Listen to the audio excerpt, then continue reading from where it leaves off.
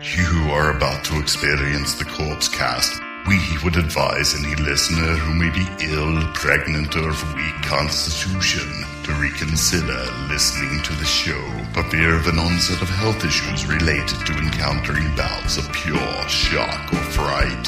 For those who wish to continue, just remember to avoid fainting. Keep repeating, it's only a podcast.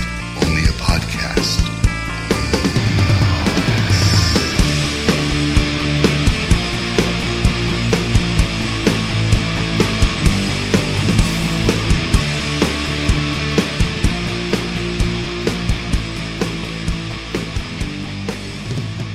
Hello, everybody, and welcome to episode 31 of the Corpse Cast. I'm Mike, and I'm looking right in the eyeballs of the sexiest podcaster in podcasting history, Shane Diablo. What's up, my man? I'm looking in the eyes of a sweet, sweet man. It looks good. Ooh, you make me feel so good, It Shane. doesn't matter how much room you take around the table, baby. You can lay it out, lay it down, touch it, rub it, slap it. It's all good. Dude, I like to look at you. Wow. Should we pause it right now and kiss? Sure. Yeah. Right, you know, we'll do that. Okay, we'll do that later. Anyway, so yeah, we're on episode 31 this week. We're going to be talking about Lizzy Borden, their album Visualize, and a movie from an underrated and a lot of people love Frank Henenlotter, but I still think that he is underrated in the American director, in the, upper echelons of, American directors. We're going to be talking about his movie Frankenhooker. Yes. Okay. So that's what we got on tap I love for today. Franks and I love hookers. All they left out was beans. If they had Franks and beans and hookers, you would be on cloud nine, baby. Perfect movie.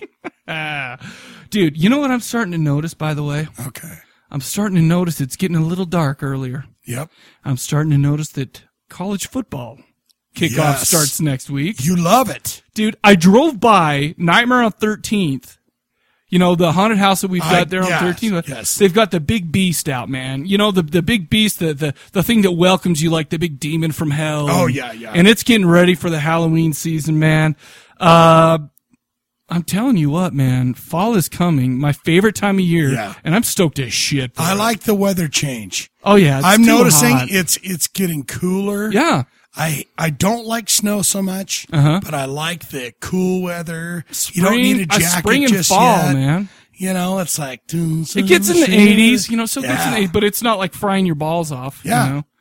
Oh, dude, and it just says to me, it's time. Michael, it's almost your time. Can I tell you something that happened to me? Oh, let's hear it.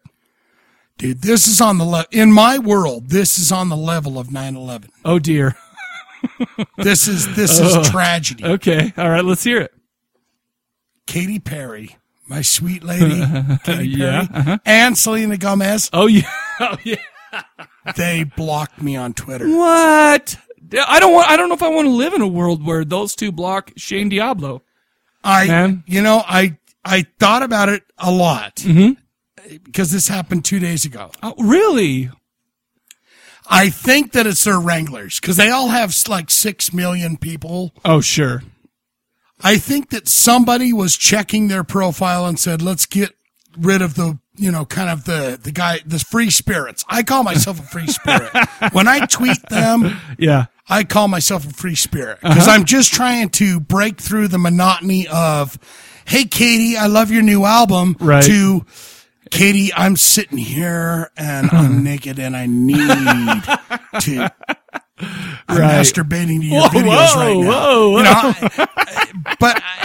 I just, the best way that I can describe it is I think that it was the Wranglers. Right. That because if it was really Katy Perry or if it was really Selena Gomez, they wouldn't block you. They would understand that this is true love. Dude, I've been disheveled. I'll bet. I haven't manscaped. Look at me. Yeah, you're a hairy beast. I haven't manscaped. I haven't done my mohawk. Dude, you got a full head of hair there, man. I've been torn up about this whole thing. Man. I don't know if it's that or that I watched a Grateful Dead documentary. Oh, but dude, all I can say is to you guys, you just lost the love of your lives. Okay. You know what? You know how sad Selena. I'm telling you right now, if once Katie and Selena find out whoever blocked you is going to be fired. And you just told me today that Katie broke up with John Mayer. Was that today or was that yesterday? I don't remember, but you're right, man. You had an in. I just know what happened. I figured out what happened. Bitch! The Wrangler wants a chance with her, and he sees that you, hot stuff, have a chance. Might be. So he's like, you know what? I can see that. I'm thinking that's what it is, like, man. it's like this guy is really zoning in. Right. Maybe the Wrangler she was talking about some of my tweets. Right. And to the Wrangler. And the Wrangler went, yeah, he's that's not fair to Katy Perry, though, because you know how sad she's going to be, dude? You know how sad she's going to be when all of a sudden I know. Shane Diablo's all of a sudden not be tweeting her anymore? Oh. That's a problem, dude. You don't have to tell me that. I know. Oh, sorry. She just wasted something that could have been great. But I'll find Jessica Alba, some other girls that I like. Well, listen, they will accept me for what it is. You know, it's funny. I don't know if I could pick Katy Perry out of like a lineup. I don't really even know what she looks like, but apparently she's hot as shit. God, I could pick her out. You'd be having like I'd pick her out, take her to the prom. You point her out with your penis. That's her. Doink. Oh, I could do it. Hell, I'd settle for anyone that looked like her, really. I thought it was true love, man. Well, it is what it is. Okay. All right. If there was a chick that looked like Katy Perry, I'd say, yeah, okay. Okay. Well, you know what? You have my attention. Yeah. Okay. Well, you know what? To those Wranglers out there who obviously listen to this show, you know what? I think that's a cold move, man. And, I think it's messed up. Listen, if you are that insecure, Mr. Wrangler, that, you won't allow Shane Diablo's tweets to go through, right, then it's never going to work out for you. Chicks can see. They can see insecurity. That. Right. Yeah. Okay. Well, you know what? Here's what's going to happen. It's all going to come around. It's all going to work out. Just give it time, Shane. Give it time. And you're right. I just got to take time. Patience.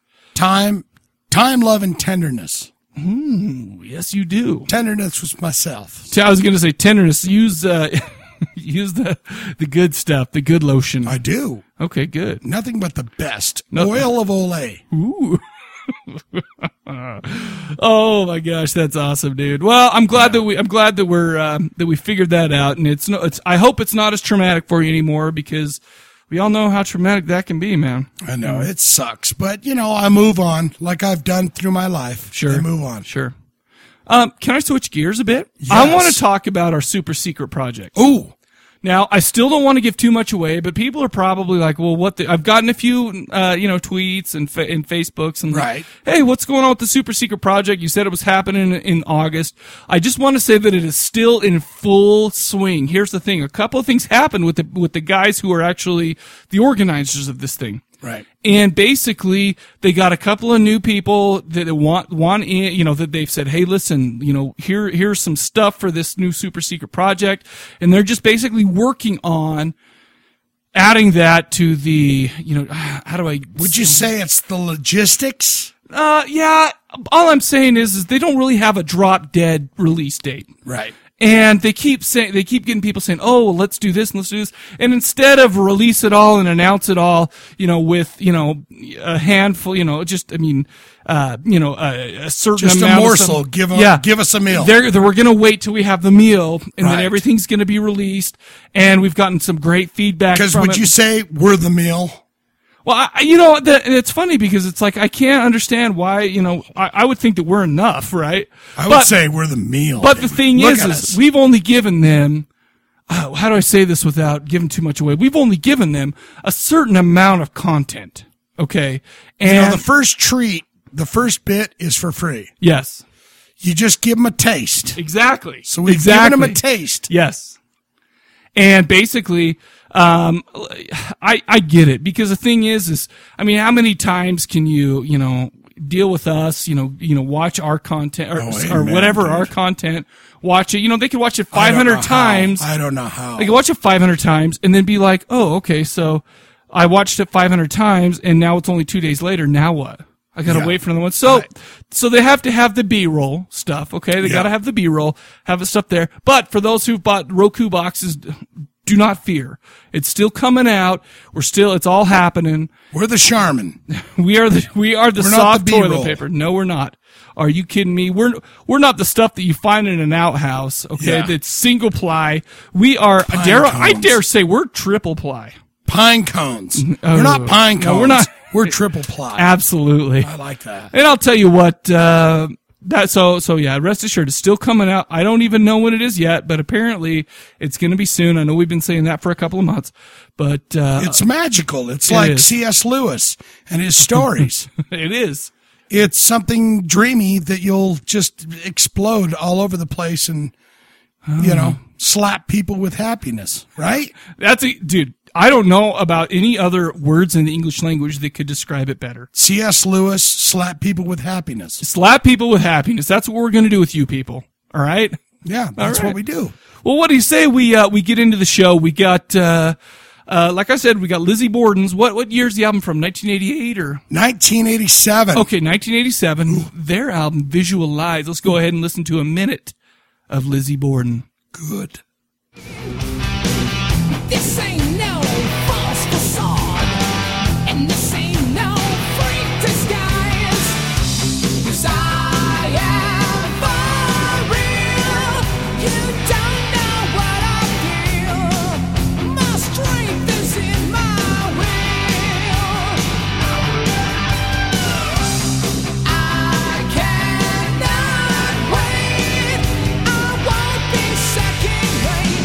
In for the kill. It's me against the world.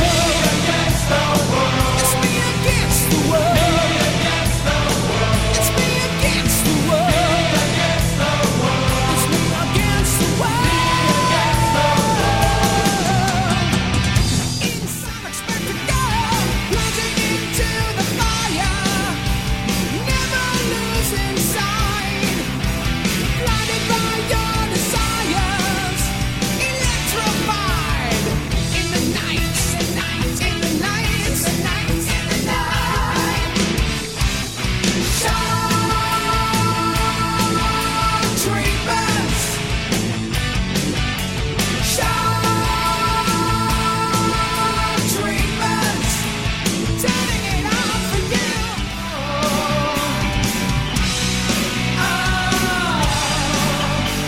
I'm not invisible, not like the rest. I'm an outcast, friendless, so long. Don't need you anyway. I'm an outcast, and who I am here to stay. Portrayed obscene in the dim things.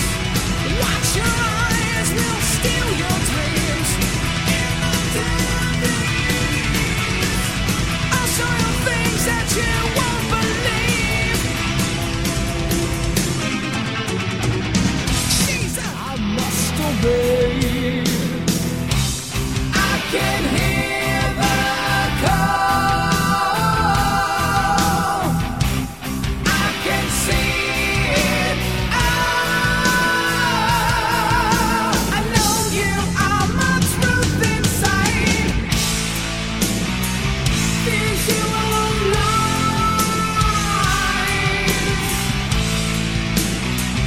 Visual lies.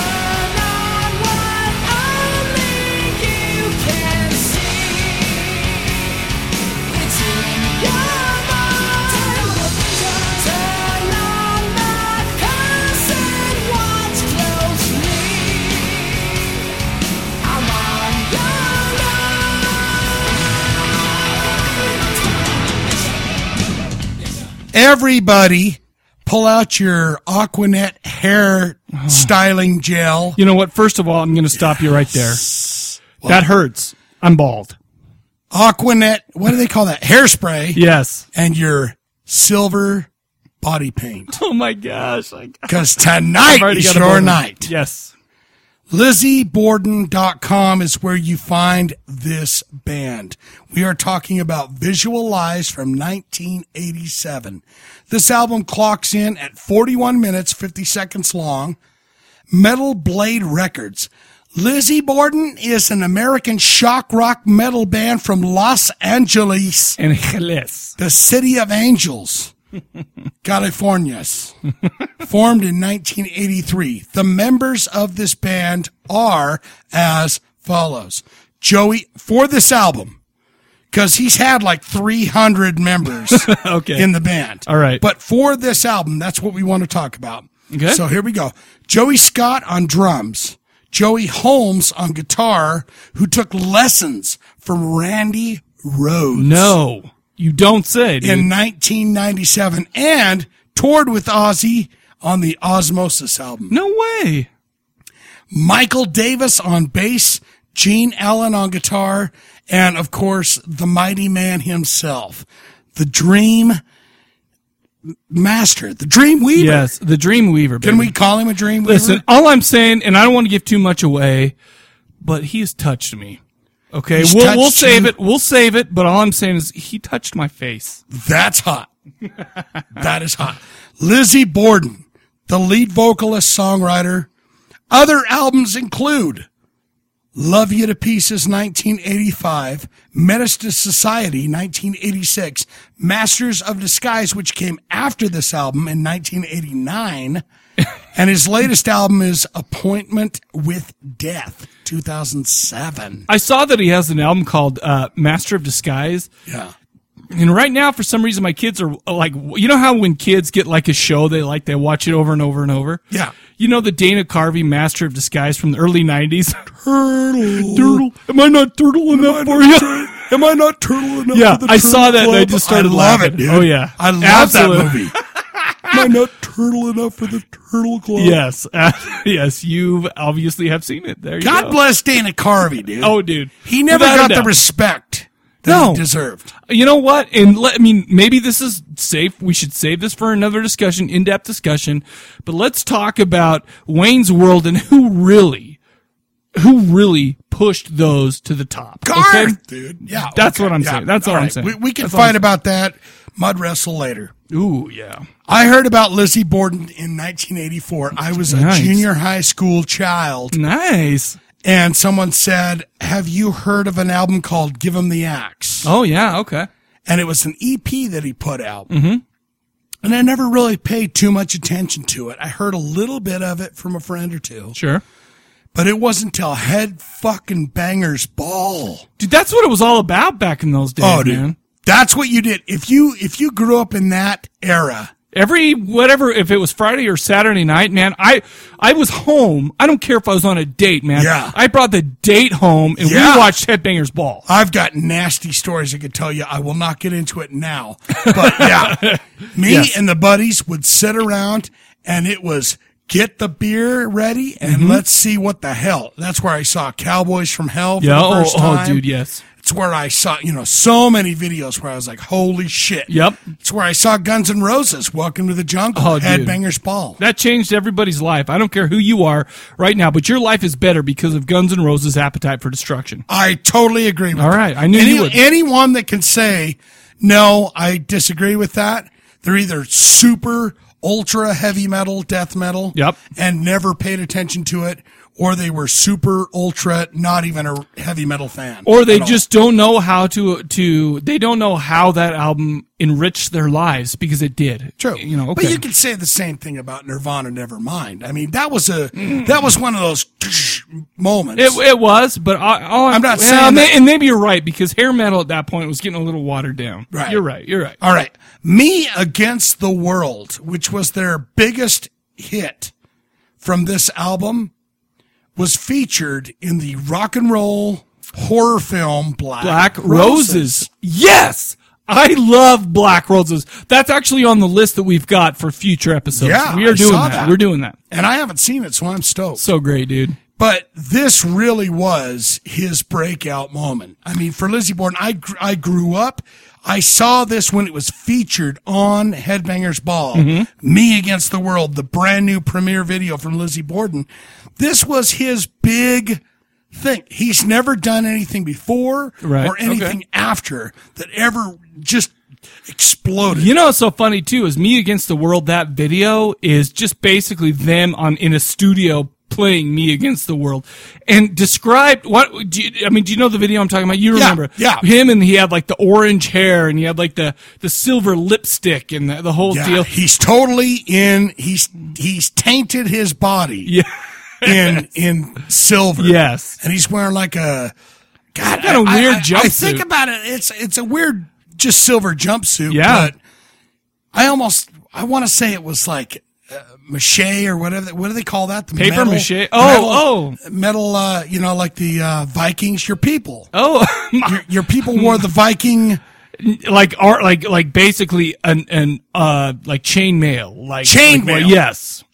But I'm sure it wasn't. No. It was more of a jumpsuit. But yes. Yeah, he was totally silver from head to toe. He was, except for that giant orange hair. Yeah. Yikes. Dude. It was awesome. Awesome. Oh, man. What do you say about the album? Well, what do you say about I want to go ahead and put out a disclaimer real quick. Okay. And I said this on Facebook, actually, the other day. If you have an Italian giallo or movie or something like that, or an 80s heavy metal band, it's going to be hard for me to give you kind of an unbiased opinion. True. And because I just love it. And I love it. the sound. I mean, dude, you have like little treats that like we get done recording. And you're like, dude, put this band on Spotify. I'm like, holy shit. Yes.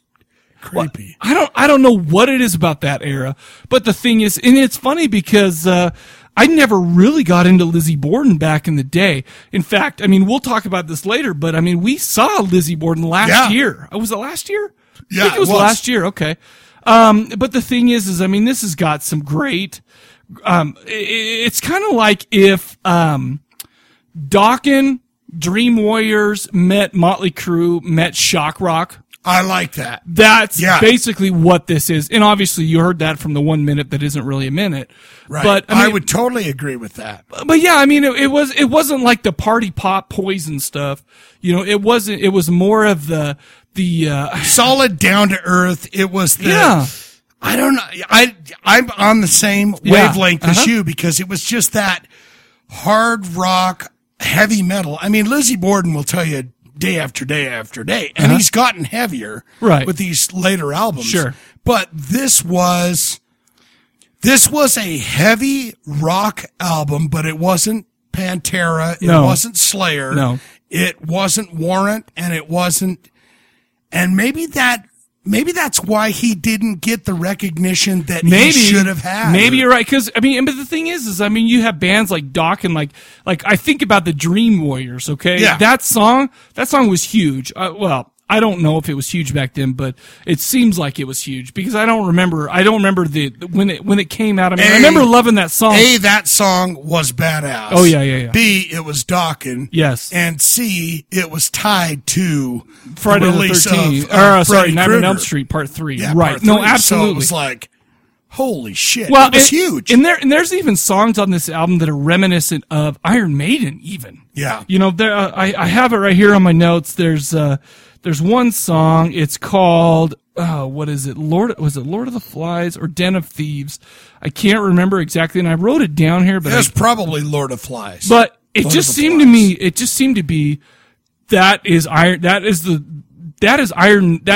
Iron Maiden. That's the best Iron Maiden song Iron Maiden never made. Is what I'm saying. Ooh. Yeah. I mean, I really don't know if I agree with that only because Iron Maiden is just, they make me pee to bed. Well, no, we all know that, dude. But I'm not saying it's that, but the thing, it had like the dum da dum da, and all that, like kind of the galloping, whatever. And he was like, really going after it. But I would equate them closer to Iron Maiden and, and maybe even some of the harder Dawkins stuff, the George Lynch stuff, as opposed to like the Warrant or the Poison or the Trickster. I thought songs like Shock Treatment and I'm an Outcast. Oh, yeah. Was just like, I don't fit in your LA, because keep in mind, this guy's in Los Angeles in the 80s. Right. You got Quiet Riot, you got Wasp, you've got this going on. He's not fitting in. He's not quite making, his shows were not Poison. No. And Wasp and Quiet Riot and Motley Crue. Right. And he was going, you know what? I'm between all of you guys. Let me ask you something too, because I watched the video of Me Against the World, which they have a total hair metal kind of look, that, the teased hair and all that stuff. And then we see him last year, and, he's got the black hair, and it's more of a shock rock thing. When do you suppose that they kind of changed from the regular, hi, we're four guys that rock, playing our instruments, to more of the shock rock style? Oh, man. I think probably right after that big explosion. Okay. In Los Angeles, where you have Motley Crue and Wasp, and you have Poison, and all these bands that take off and get out of there, right. And Lizzy Borden doesn't go with them. And he's got to work hard for it. Because the way I picture it is, after that big explosion, he's left there, and there's still them scrabblers that go, Metal Blade goes, dude, you're not quite like this band. Okay. But we got you. And you write great tunes. What's funny too is, and I've seen this movie a long time ago. It's called, Black Roses. No, it was a documentary called "The Decline of Western Civilization II: The Metal Years." Yeah, they were on that. Yeah, and and the thing is, that's actually the Trick or Treat. Sure. Well, okay. On the wall of his room. Absolutely, dude. But go on with what you were saying. All I'm saying is, it's like, that's the first time I heard of Lizzy Borden, but for some reason I never really picked up on it. And I don't know what it is. Maybe it was just that I was a little bit young and I was still into the more poppier, the poppier stuff, like the Slaughter and the Warrant and stuff like that. But it's like, I saw that and I'm like, those guys are badass. See, dude, and I think it's about timing. I think you're right on the money with that. I agree with you. I think it's about timing, because he came out just a stitch before all that other stuff. Because that was more the really poppy stuff was coming out in 87, 88, 89, even up to 92, until Nevermind came out, and then it was all over. Yeah. And that's when everything changed, Yes. I heard a great story about like Jamie St. James from what's his name? From Warrant, the singer. Oh, Janie Lane. Janie Lane. Yeah. Was talking about going into the record labels, offices, and seeing a big old Alice in Chains Dirt poster behind the secretaries. Oh, yeah, dude. And he went, oh, shit. It's over. Yes. Well, and the problem is Alice in Chains Dirt, unfortunately, is better than anything Warrant ever put out. Well, true. But it's like that whole age went. Well, and I remember seeing a documentary, and Loverboy was talking about, he said, listen, what's his name? Kurt Cobain came in and killed my career. Man, he said, and it was funny because they were just like, it was over so fast. Apparently it happened in like 6 months, where you were on top of the world, then all of a sudden nothing. You gotta love them record agents, cause I bet you they're all about, Warrant, we believe in you. We love you. Cherry Pie, you're hot. Absolutely. And then it's just like, see you, assholes. We saw It Smells Like Teen Spirit in that video, and that song. I'll tell you what, I can still remember to this day, the first day I ever saw It Smells Like Teen Spirit. I looked at that with my eyeballs wide open going, well, this is new. It was different sounding. And the thing is I was like, I don't know if I like this or if I completely love it. That was totally my response. I was like, absolutely. I don't know. It was just different. And it was like, whoa, I haven't been fed this yet. Looking back now, I would have loved for bands like Lizzy Borden to continue. Bands like, listen, I love Alice in Chains. I love them. They're my favorite band to come out of that era. By far, I think that they're one of the greatest American rock and roll bands ever in all of history. Okay. But the thing is whenever I go back and I'm thinking, okay, well, I'm going to listen to what should I listen to? I'm at work, whatever. I go back to those 80s bands, man. Oh, yeah. It's like, and I do listen to Alice in Chains quite a bit, but the thing is, it's like, I wonder what would have happened if that hadn't happened. Or was it ripe? Was it already dead? Was it just becoming so copied and so watered down that there was nowhere else to go? I agree with you, but at the same time, it's like, I wish we could have worked out a way that, I love Nirvana and Soundgarden and all those types of guys. And I even like Mudhoney and Screaming Trees and, and all those guys too. But the thing is they will, and that was my high school right there. Those guys were me in high school. But the thing is now being an old man, I look back and think, man, I just wish that these guys, the guys, the Lizzy Bordens, the Dawkins, the whatever, and they never really quit. But honestly, it had to be a punch in the gut to all of a sudden realize that you are no longer what people want to hear. Yeah, you're done. I grew up I was a bag of Skittles, dude. It was the Rainbow. I'd listen to Mighty Mighty Boss. In the 80s, it was, I'd have Every Rose Has Its Thorn playing, and then flip over to Hell Awaits or South of Heaven, or Judas Priest. And Slayer was one of my favorites all the way through. It was just all over the place for me. But when bands that grunge era came in, it killed that hair rock without a doubt. And it almost became like there was no more room for that at all, because people, and you gotta remember too, the grunge came in, and then, and this is just how I remember it. I'm not saying, it's probably somebody could email us or call in and say, you're full of shit, but here's how I remember it. Right. It's like that grunge stuff came in. Yeah. And it's like, all of a sudden there was no more room for those, for the quote unquote indulgent, extravagant metal bands like that. You still had your Panteras and you still had your Slayers and, but that was kind of a niche, thing. But that was more outside the radio realm. No, if you didn't rely on radio, you were fine. Yeah. Nothing happened to you. But the problem is then the radio started playing stuff like Babes in Toyland. Yeah. Or other really and there's even a band I kind of like, but I can't, named Belly, and bands like that. It's just like, what? How is this stuff more popular than something like a Lizzy Borden, And like I said, at the time, there was no internet, there was no nothing. So basically, I was a slave to whatever K-Bear 101 here in Salt Lake City was playing, because it's like, that's it. That was it. That's what you do. And Lizzy Borden was one of those bands that it was like, you just missed that boat, man. Me Against the World was the biggest song in my life at that time. When I saw that video and bought the album, I was just like, oh man, it's me again. He's talking to me. Right. He's going, look, I'm dressed like a silver asshole and I'm saying it's me against the world. And I was like, I'm with you, baby. It's funny because you bring that up, and there was a song by Slaughter, the band Slaughter, okay, where it was called Eye to Eye. And I'm listening to this the other day because, we rock it here. And then when I go home, I'm like, oh shit, we were listening to, what's the band that Mark Slaughter was in? Vinnie Vincent. Okay.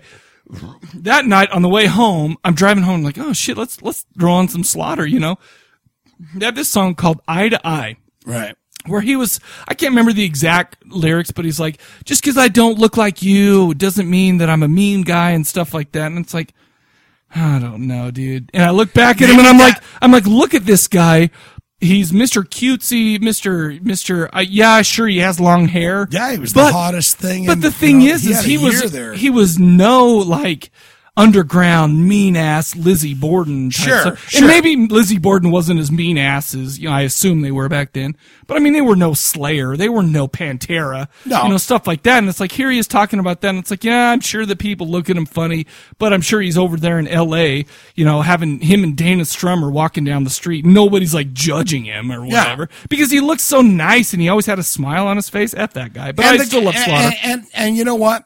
the good sign of a good rock and roll band that believes in what he's doing is Lizzy Borden. We saw him last year. Do you want to get into this, dude? Yes, let's get into it. Because I have most of my notes. Take it. Most of my notes for this is about that show. Take it.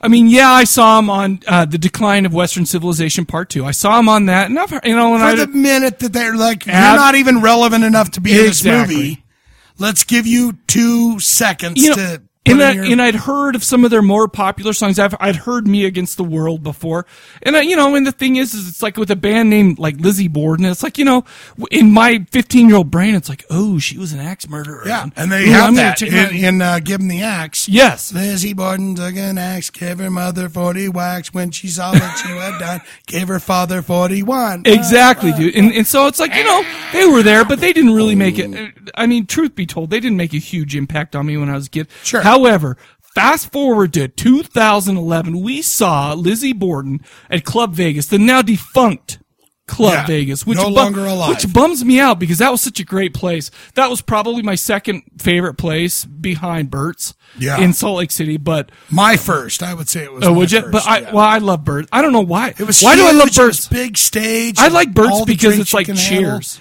If you go, get me a purple orchid. Yeah, basically, right, at Burt's you have like 3 choices, and it's like and they'll look at you funny if you ask for anything different, and they will. Yeah, okay. But anyway, so we're there, we're rocking. First of all, the show was awesome. Yes. Here's a band that I'm only familiar with one of their tunes. They had a bunch of guys. At that moment, it wasn't the same lineup that we had for this album. I mean, there was even like an Italian guy named Dario. And what the thing is, I mean, even after the show, we were talking to those guys. Yeah, we went over. They had a couple of strippers, type of ladies up there. I was talking to the strippers, and they were pretending that, they all interested in what I had to say. Of course.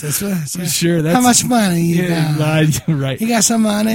But the thing is the one thing you could tell was that those guys for the low budget they had, they're no Alice Cooper. No. Unfortunately, they don't have the money coming in that Alice Cooper did. But this is for their limited means, 300-seater. Yes.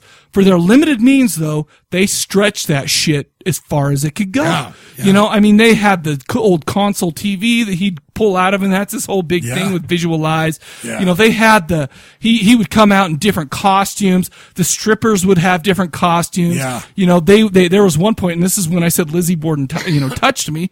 There was one point where he was like dipping his hand in the skull and kind of like gave you some blood on the cheeks. He put me blood on both cheeks, kind of like on what was that? Oh my gosh, The Omen Part 3, where he's like, "Oh, you killed your first fox, you get blooded," whatever.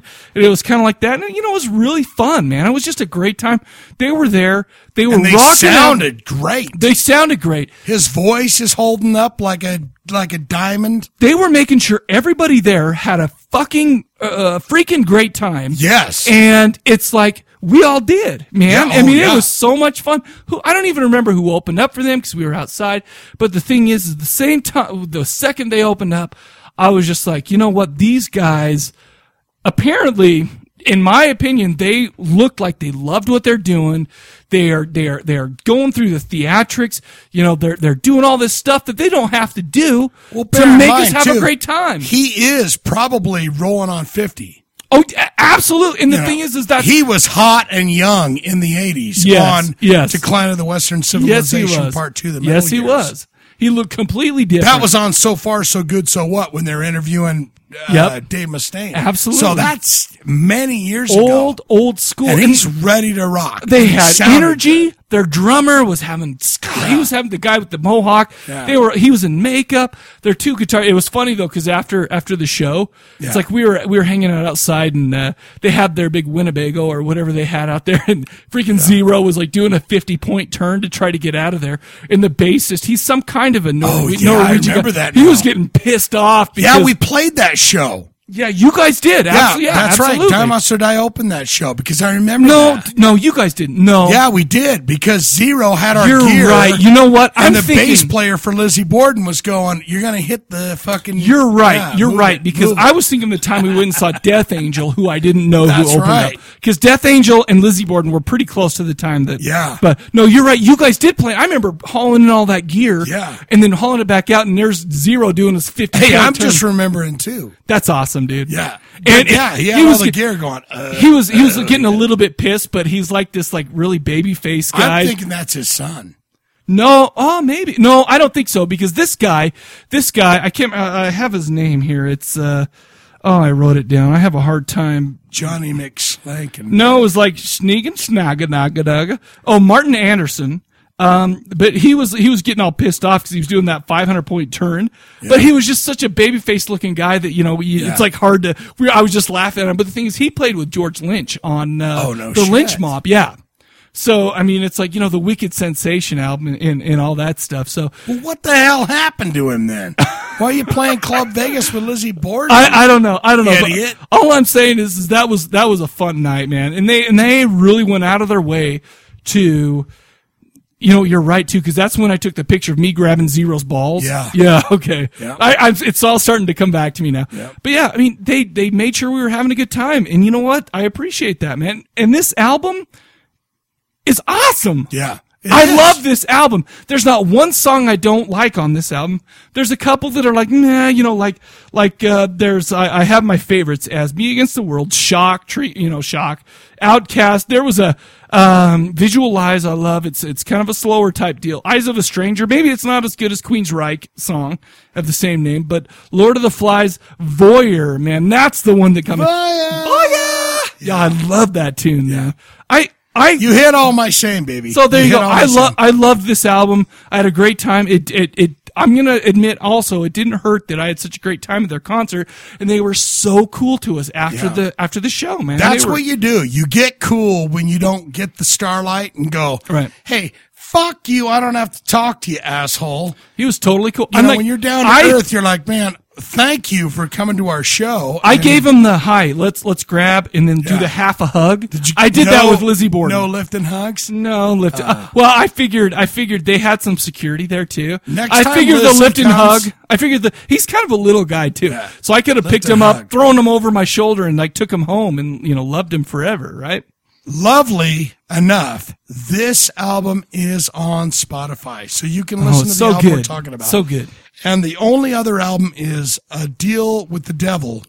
Which bums That's me out on because Spotify. I got to get into these guys, man. None of and they their have a other brand stuff. new album. What's the single off the Appointment brand with new? Death. What's the song? Is that the one on Spotify?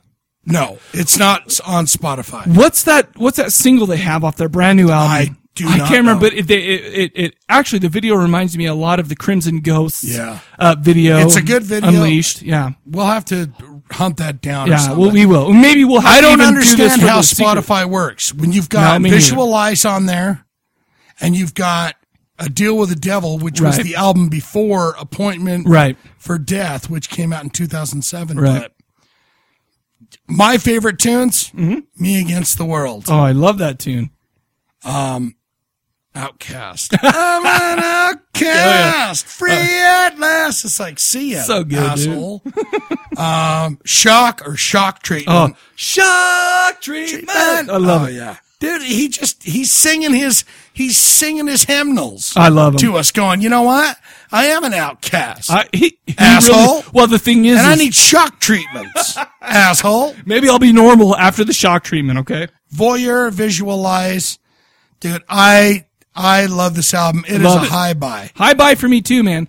And I'll tell you what, this is another one that I am going to go out, and since it's not on Spotify, I've actually gone out and bought every other one of their albums. I bought it. I did not download illegally. From Amazon.com, I bought them all. Here's a little treat that I want to, and you let me know. Okay. Maybe on the next podcast, you let me know. Okay. Because on my cassette tape that I bought back in the day, Visualize.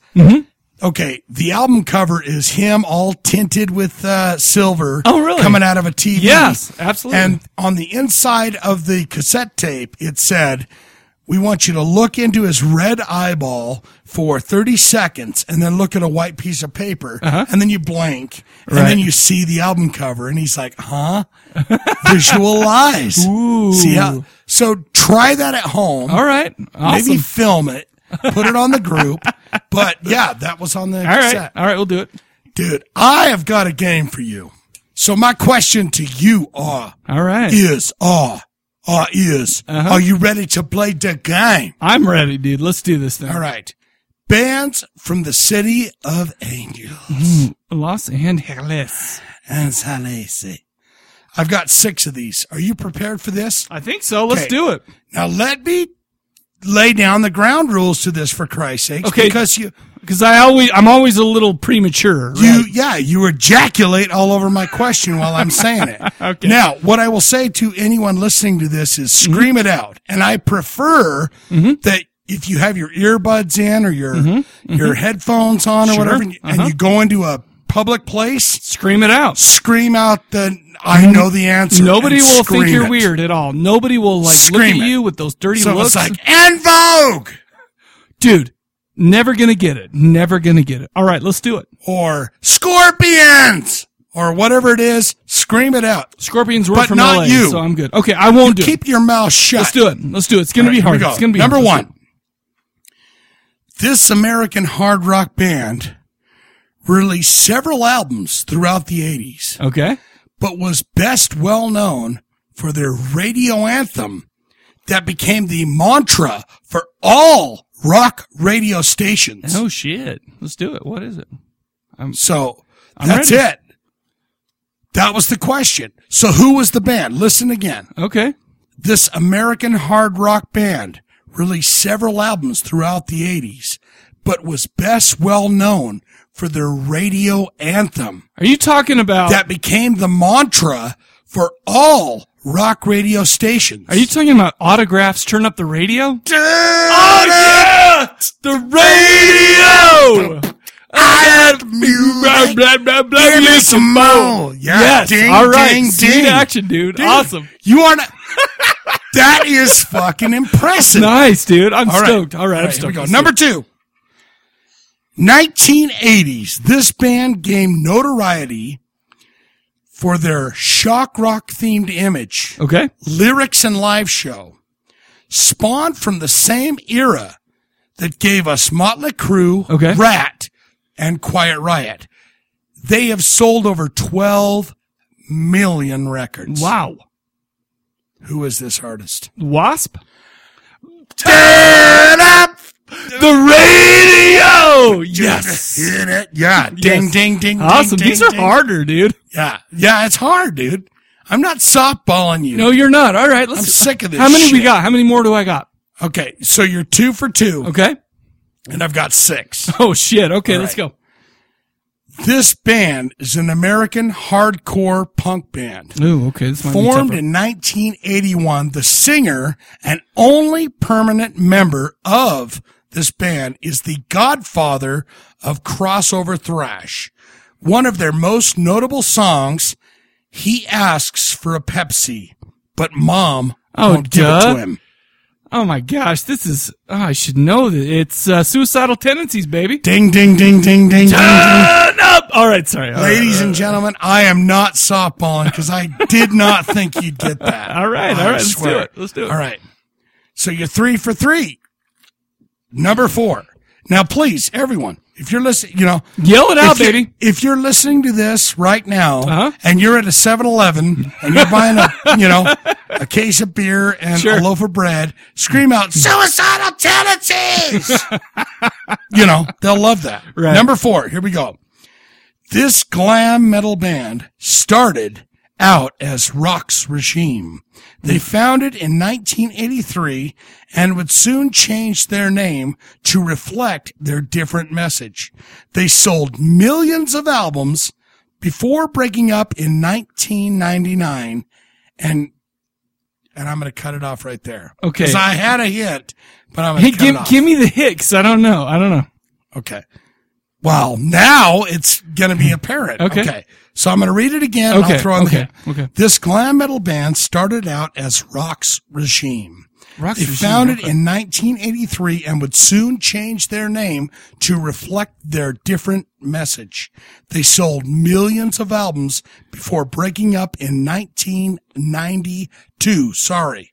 Okay. And God, I hope you get this one. Striper? Ding, ding, ding, ding, ding, da, da, da. Yeah. All right, no. Honestly. I love Striper, dude. Listen, the 99 thing, I admit, threw me off because that's not that long. Well, 13 years ago, but it's my writing. All right, that's cool, dude. Dude, you wouldn't have got that if I wouldn't have thrown it. And God. Well, because you saw my eyebrows. Right. You're probably right. Yeah, you're probably right. You're probably right. All right, so you're 4 for 4. More or less. 6. Okay, all right. Let's do it. Here we go. Okay. This band's name was taken from an... I gotta stop you right there. I have to admit something, dude. Okay. I had a buddy growing up whose uncle was in Striper. So that was kind of... Who was he? I can't remember his name. He was a redheaded little bitch, but he was my friend. Oh, dude. I love Striper. All I'm saying is all you had to say was God. Been... All you had to say was God, and it's like, oh, shit, yeah, there you go. L.A. He wouldn't have been... Little redheaded bitch. Yeah. Or what'd you call him? His name, I remember his name now. His first name was Kenny. His last name started with an O. Oh. Like, seriously, I had a friend named Kenny whose uncle was in Wasp. No, right, you said cool. Striper. Oh, sorry, Striper. You're right. My bad. Yeah. Let's go. That's Striper. That's like ultimate, two different. Yeah, I know. That's I know, like the yin and the yang of rock and roll at that time. I'm sorry. All right, here we go. This band's name was taken from an Aldous Huxley book in reference to a William Blake quote. If the blank of perception was cleansed, everything would appear to man as it is, infinite. Oh my gosh. Let's hear that one more time. Okay. Are you ready? Yes. Okay. This band's, sorry, I can't, it's my writing, man. All right. I'm like a fucking retard over here. Okay. This band's name was taken from an Aldous Huxley book. Sure. In reference he wrote to Brave New World. Okay.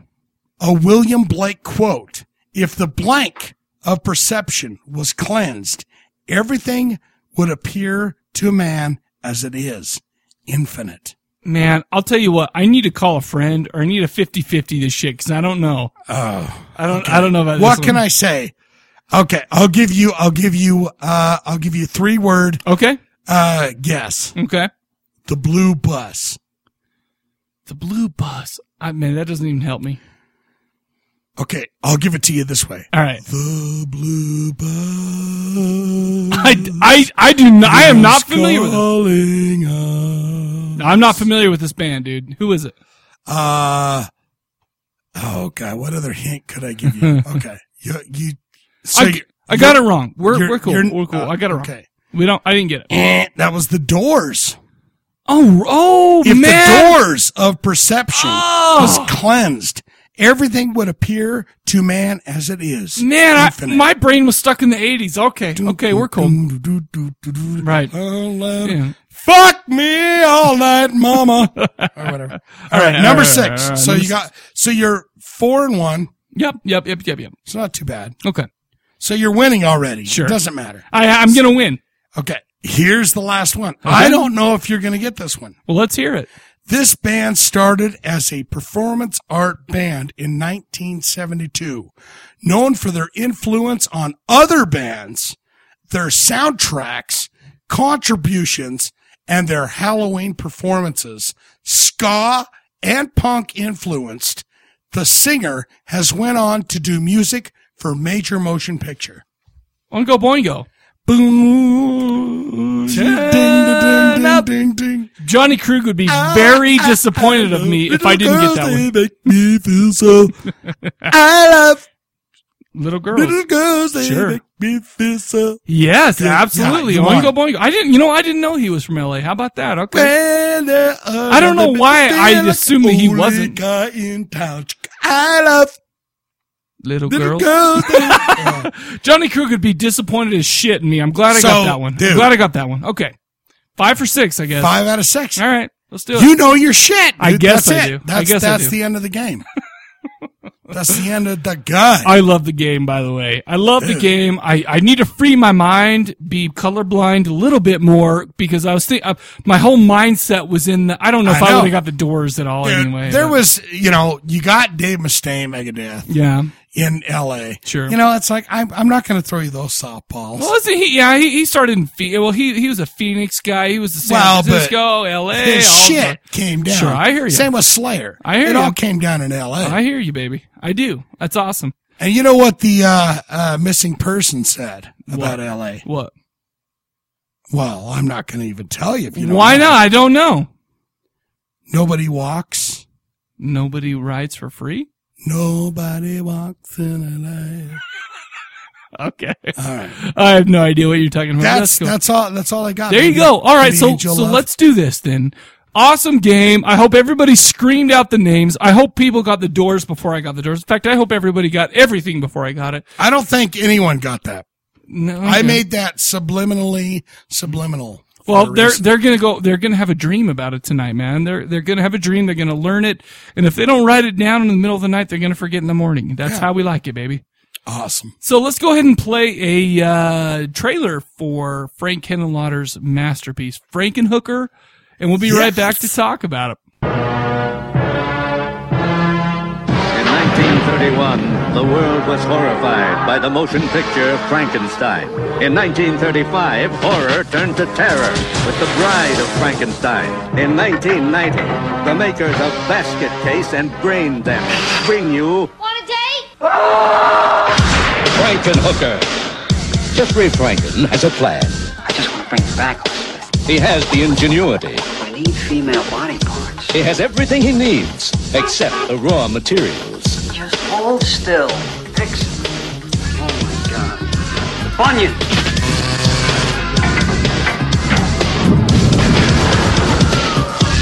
Wow! Jeffrey's creation is alive. Looking for some action? Oh, yeah. She's sexy.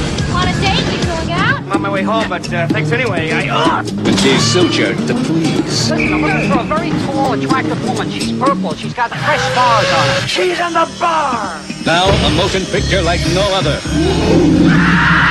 A tender story of love and romance. Want a date? A gripping tale of lust and revenge. Frankenhooker. Incredible. Some assembly may be required. All right, we're back. We're going to be talking about Frankenhooker from 1990. This movie on IMDb only has a 5.8, which I think, by the way, is a crime. It's low. Okay? Right? It's a crime. It's totally low, dude. Yeah. Frank Henenlotter, like I said, one of the greatest American exploitation / horror movie directors of all time. Okay, let's go ahead and list off some of his movies. Okay. Okay. Basket Case 1 through 3. Okay. Yeah. Brain Damage, which we did on the Cadaver Lab. We love the Brain Damage. And we also have another one of his movies coming up. They're going to be talking about called Bad Biology. Okay. And that's coming up on the show. I haven't seen that all the way through yet, so I'm stoked to do it on the show. However, this movie was written by Frank Henenlotter and Robert Martin, who Robert Martin was actually the original editor of Fangoria magazine from like 1979 to 1986. The good years. Oh, yeah. Well, it's getting better now. It's getting better. Okay. It had a lot of rough times with the Twilight covers and all that stuff like that. It's gone through its rough times, all right? Yeah. But I'm going to give it the benefit of the doubt. I mean, it is Fangoria. Pardon me.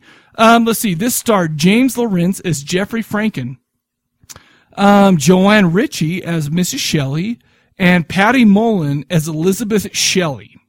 Those are basically the three main actors of this movie. There was a shit ton of other people in this.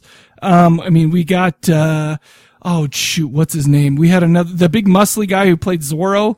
He was in Brain Damage. Yeah, he's like a young, Daryl Hall, John Oates. He looked like a except for muscular buff John as shit. Oates. Yeah. His name was Joseph Gonzalez. oddly enough. And in his claim to fame is that in Brain Damage, whoa, he was in prison and he was taking a shower, and this guy soaped up like a ton. Oh, God. Like this guy's. If you guys want to see like His how a claim to dude fame is being his well ass with me cheeks with soaped me, up. we watch Brain Damage, and this guy soaps up his shit forever. It's one of the most bizarre scenes ever, in my opinion. He soaps it up. You see his ass. I can't remember, but you see his ass. Anyway, why don't we do this? Why don't we cut out talking about the ass soaping and stuff like that, and go ahead and talk about that's the all plot. on you. Okay, sorry guys. I want to go ahead and give a disclaimer before I give out the plot. As I describe this, I remember, I just want you guys to remember that this is Henenlotter. So there's no possible way that my words are going to adequately give you the ins and outs of this genius. Because he is a genius, people. He is a certified genius. He's a weird scientist. I of really the don't know. movie world. I don't know if he's a certified genius, but he's an artistic genius. Yeah. Why don't we just say that? All right, so we got our main characters named Jeffrey Franken. He's played by James Loritz. James Loritz. He looks like a normal enough, late 80s, early 90s dude. The thing is in this movie, he plays a bioelectrotechnician, which means that he basically works with electricity and human body parts to create little, what do you say, thingers? I think Thingers is a good. Thingers is pretty good. I mean, the movie opens up and he's working on a brain that has like an eyeball embedded in the front. I know. He's working on Come that. on, everybody. Hey, come on, you guy. And it's Come funny on. because here he is like talking to his brain with an eyeball in the front, and he's really and for somehow, because he's a genius, he got the video to basically show what this brain with an eye is seeing and whatnot. Well, it turns out, guess where he's doing that? He's doing that at a family barbecue. I know, dude. You gotta love that family. On the Because front, they're like, hey, I need the bottles of Pepsi. I need the, would you please pass me the ketchup? Because it's on the other side of your whole electrical equipment and your brain with an eyeball sitting He's there. obviously taken over everything that's going on at his house and at the girlfriend's house. With his fiance. Shall we say fiance? Sure. All I'm saying is he is engaged to be married to a young lady named, what was her name? Elizabeth Shelley. Yep. Played by Patty Mullen in one of her greatest roles of all time. Oh, yeah. Anyhow, like I said, he's working on this thing. He's at this barbecue. Apparently it's a barbecue for his fiance's dad's birthday. And, like we said, Patty Mullen's playing a semi-chunky, everyday, late 80s girl. And they're all out back having a great party family time. And, James basically wants to impress his father-in-law, I assume, because he puts together a pretty solid, gift for him. It was, But he likes to lay back too, because when she goes, Dad, look out. Okay, cover your eyes. Right. And it's this big snowblower thing. well, it's a lawnmower. It's a remote-controlled lawnmower. Yeah. But he's like, I love that shot of Jeffrey Franken where he's like, Oh, this is your it's not day. about me. It's your It's day. not about me. It's about your dad. Listen, that is the sign of a true genius, because he loves to do this shit for the sake of doing this shit, for the sake of scientific advancement. Hey, man. There you go. And you know what? He doesn't need any credit. Right? He just wants to give this thing to his father-in-law to make his father-in-law's day happier. It's not about me today. No, it's not. It's about the father-in-law. Elizabeth, it's not about me today. And by the way, he's got the greatest Jersey accent. I don't even know if it's Jersey, but I did see like flashes of Vaughn, as he was talking. and Totally, whatnot. dude. Hey, guy. Shut up. Hey. It's so great, dude. Anyway, unfortunately, there's a big bad accident with this remote control lawnmower, and it takes out Elizabeth. In fact, I'm going to go ahead and quote the news lady who was doing a news story on this. Nice. It tossed him a salad that was once named Elizabeth. Yeah, dude. Hold on. I've got the first part of that. All It right, says, oh, God, dude. That was so good. Her personality rained down in the form of blood, bones, and body parts. Yes. And then, of course, you hit it with, that was tossed up salad. A salad that was once named Elizabeth. Anyway, it's funny because we get a couple of scenes where Jeffrey's totally depressed and as this news thing is going on, it's like, wow, well, they can't find a bunch of Elizabeth parts shit. and stuff like that. But Jeff, like I said, Jeffrey's understandably super depressed. He starts questioning his own sanity and his ability to make decisions with any moral compass. Right. Great line in this movie. Yes. Because he's very analytical about this whole thing. He says, he describes himself as antisocial, disassociating himself from reality, dangerously amoral. Yeah, amoral. And he can't tell right from wrong. A black plague is pulling you down. Yes. Into an abyss. His mom's, he's basically telling this to his mom after this has all happened. His mom's like, that's nice, honey. Can I get you an egg salad sandwich? Yeah. I got some egg salad in the fridge. Which was unbelievable. Well, like I said, there's some missing body parts from Elizabeth, but we find out that the missing body parts have gone to Jeffrey. He's taken them basically back to his lab, and he's working on a way to put her back together using his expertise in, like I said, bioelectrical technology. Basically, he's converted his garage into like a Dr. Frankenstein's lab.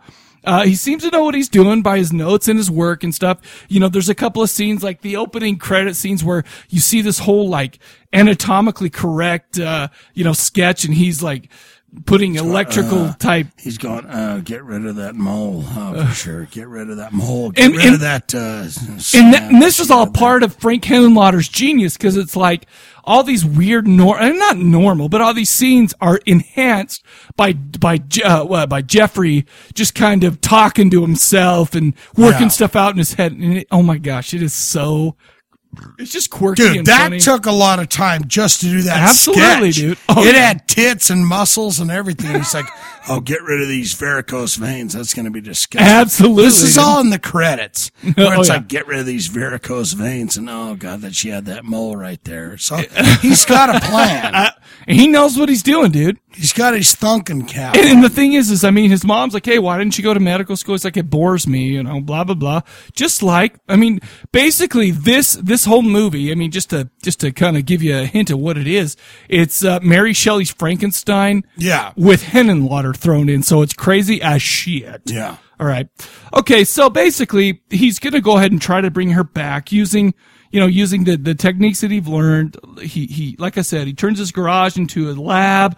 He keeps Elizabeth's head drowned in some special purple liquid in a freezer in his garage. And by the way, it's funny because we get to see like the outside of the garage. It's like this 1-car garage, but you go inside the lab and it's huge. Yeah. It's like a whole with giant the opening roof, and it's just like a big jar of radioactive. Back. It's like, he's got every.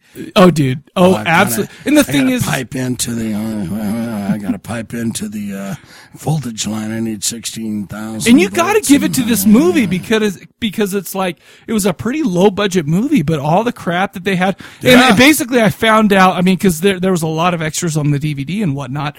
I found out that they were giving away a lot of this electrical looking stuff. I can't remember who was, but they picked it up and they said, "Can we have this?" Oh, just cart it away. So they took it on, built this whole set, and they're just, dude, it was so amazing. That's impressive in itself, dude. Really.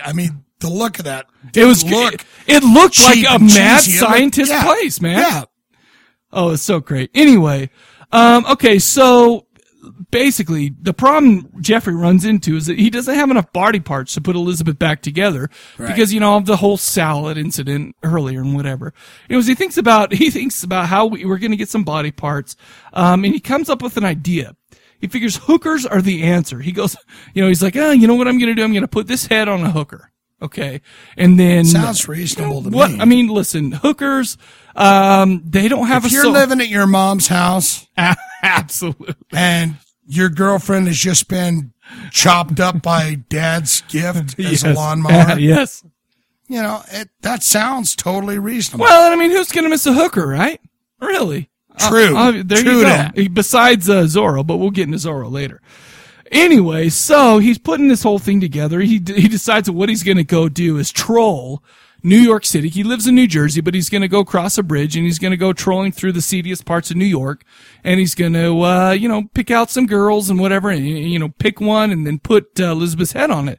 And it's funny because at this part of the movie, I did listen to I watched this a couple times this week. I watched it once normally, and I watched once with the commentary from Frank Henenlotter. Oh, yeah. And he was saying that most of the girls on there were real hookers. I totally believe that. He was going, and it's funny because they would take a couple of passes. By the second pass, they were like hiding out and stuff like that because they thought it was like some kind of Dateline. Yeah, I totally believe that because some of them were friggin' ugly. Ugly.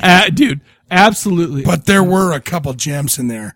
Dude, well, the gems were actually probably the actresses and whatnot. I agree with that. I think I know who you're thinking of, too. Oh. The one on the bed that was kissing the other one was an actress. And then boom. Anyway. The big pig that had her red hair. Ugh. By the way, the red-headed pig was actually kind of a cult movie hero, and I can't remember her name, but she had a whole like interview on the DVD. And it was pretty, get her out of movies. Absolutely. Failure. Anyway, so as he's trolling some hookers, he ends up at a bar called Huevos Grandes Bar and Grill.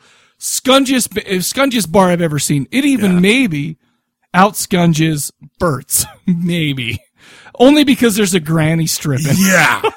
That's the only thing that out-grunges and stinks out Bert's. There's like a 60-year-old lady, totally half naked, I guess. She was wearing the panties, but disgusting. Oh, it was awesome.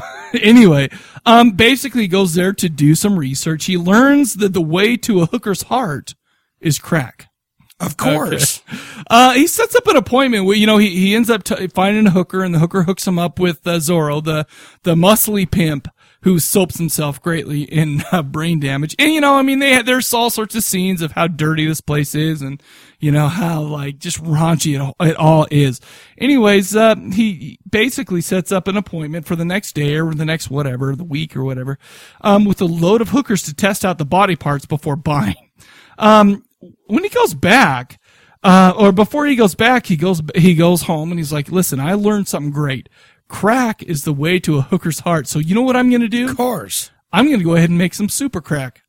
The problem with this super crack is, and he's a great chemist. I mean, this guy's like Breaking Bad great, apparently, because he whips up. Almost Breaking Bad good. He whips up some super crack, man, that is just the shit. Problem is, when he gives it to his guinea pig, that he's testing it on, the guinea pig blows up. Yeah. Okay. But he's like, it's a guinea pig, whatever. Explodes. So great, dude. Anyhow, parts. So he goes back and he's like, okay, so he's at this motel or this hotel room, the seediest hotel that I probably will ever see in my life, in a movie. He gets a hotel. He basically, the next scene is the hotel hooker party scene. One of the greatest scenes in cinematic history. Yeah. Okay. He has 7 or 8 hookers in one room. He's measuring their body parts. He's like he's got the magnifying glass. Good legs. Oh, yeah. I like that. My favorite part's when he's got the magnifying glass going over one of the chick's tits, and then he pokes the nipple, and he's like, ooh, that's some good buoyancy. Yeah. Well, after a while, the hookers are getting a little bit antsy. They're like, listen, Zorro said that you have 30 minutes to choose a girl, and then after that 30 minutes, we need to get back to work because they're hardworking ladies. But bottom line is the girls are starting, listen, hey, do you got cash? What's going on? And Jeffrey's like, he's getting pissed off because he has a greater, his intentions are greater than just hookers and just crack and just money. Yeah. It's scientific. It's science, man. He wants to bring his baby back. Absolutely. So basically You want your baby back, baby. Bottom line is when these girls start getting antsy, he gets discouraged. He's like, fine, I got money. Look in my bag. So the main hooker grabs the bag, grabs some money in it. She's like, ooh, look at all this money. Wait a second. Oh. Here's the super crack. And one of the greatest scenes super crack in all of cinematic history happens. They all start smoking the that super crack. Chick, when she sees that super crack, She is stoked. She freaks out. It's like she just won the lottery. I'm going to say even over the top where the director was like, that was so freaking, I mean, you were fucking out of your mind with that. Because when she grabs that bag of super crack, she's like, this motherfucker, the party doesn't stop here. We're going to fucking party all night. She freaked out like two puppies were roasting on a fire. Well, and all of a sudden they're all putting their hands up to it. They just want to touch it. It's so exciting to them, you know. They all start smoking the super crack, and then the party begins, man. People start the hookers start smoking the super crack. They turn on the devil music. It was just music, but Jeffrey called it devil music. Oh no, not the devil music. Oh my God, you're putting on the devil music. It's like There's totally chicks 80s. with though. their titties flapping around. We got a handful of hookers. Well, the You got problem nasty is titties, nasty nipples, nasty 80s, what, 80s dude? You put a sleazy. check mark on a big flab ass like that. Oh, Whatever. dude, it's so great. That dude. hooker probably still tattooed that on her ass. Have you seen this movie? Yeah, look, that's the check mark Here's you the put check on my mark. ass. This is grade A beef, baby. Right there. I hear it. Well, the problem is the hookers start to blow up. It's like fireworks are going off and like mannequin. It's funny because they kind of talked about this because Frank Henenlotter realized that if this was really bloody and gory, they were going to get an X rating. So it was on purpose, they kind of made these mannequin type things blow up. It was so fun. I will say this though. That is pretty impressive. Oh, dude, absolutely. With what they had to deal with, that was pretty impressive. I'm with you, man. Because, anybody else would have said, all right, give us one good scene of a hooker exploding. Absolutely. And then you can get the gist of it. He'll run around the room and shit'll explode and you won't see it. Right. But over and over and over again, you kept seeing hookers exploding. It's like fireworks going off on a mannequin. And of course, at this point, Jeffrey's freaking out because he's like, oh, he's got a conscience. I mean, he's not like an evil guy. He just wants to bring his love back. But so he starts freaking out. All these girls are blowing up. But what are you going to do at that point? I'll tell you what you're going to do. You're going to start gathering up all the usable body parts and throw it in the back of your car and take it back. In 3 juicy, big, hefty bags full. Absolutely. Throw them over the side. It's good though. During that scene, we got a POV shot of a severed leg flying across the room. Stiletto heel forward.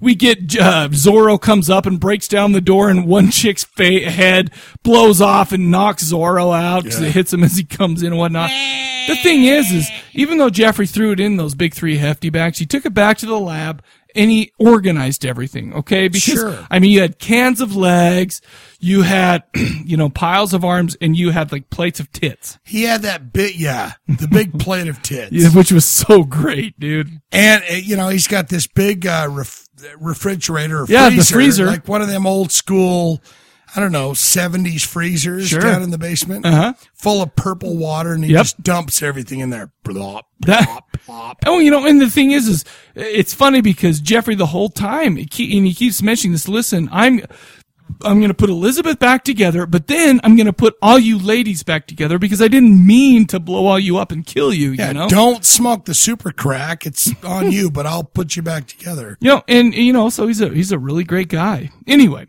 So he puts Elizabeth back together, in a very Frankensteinian way. I mean, he raises her to the sky on like a little platform, and during a storm, he gets hit by lightning, and basically she lives. She comes down. Right.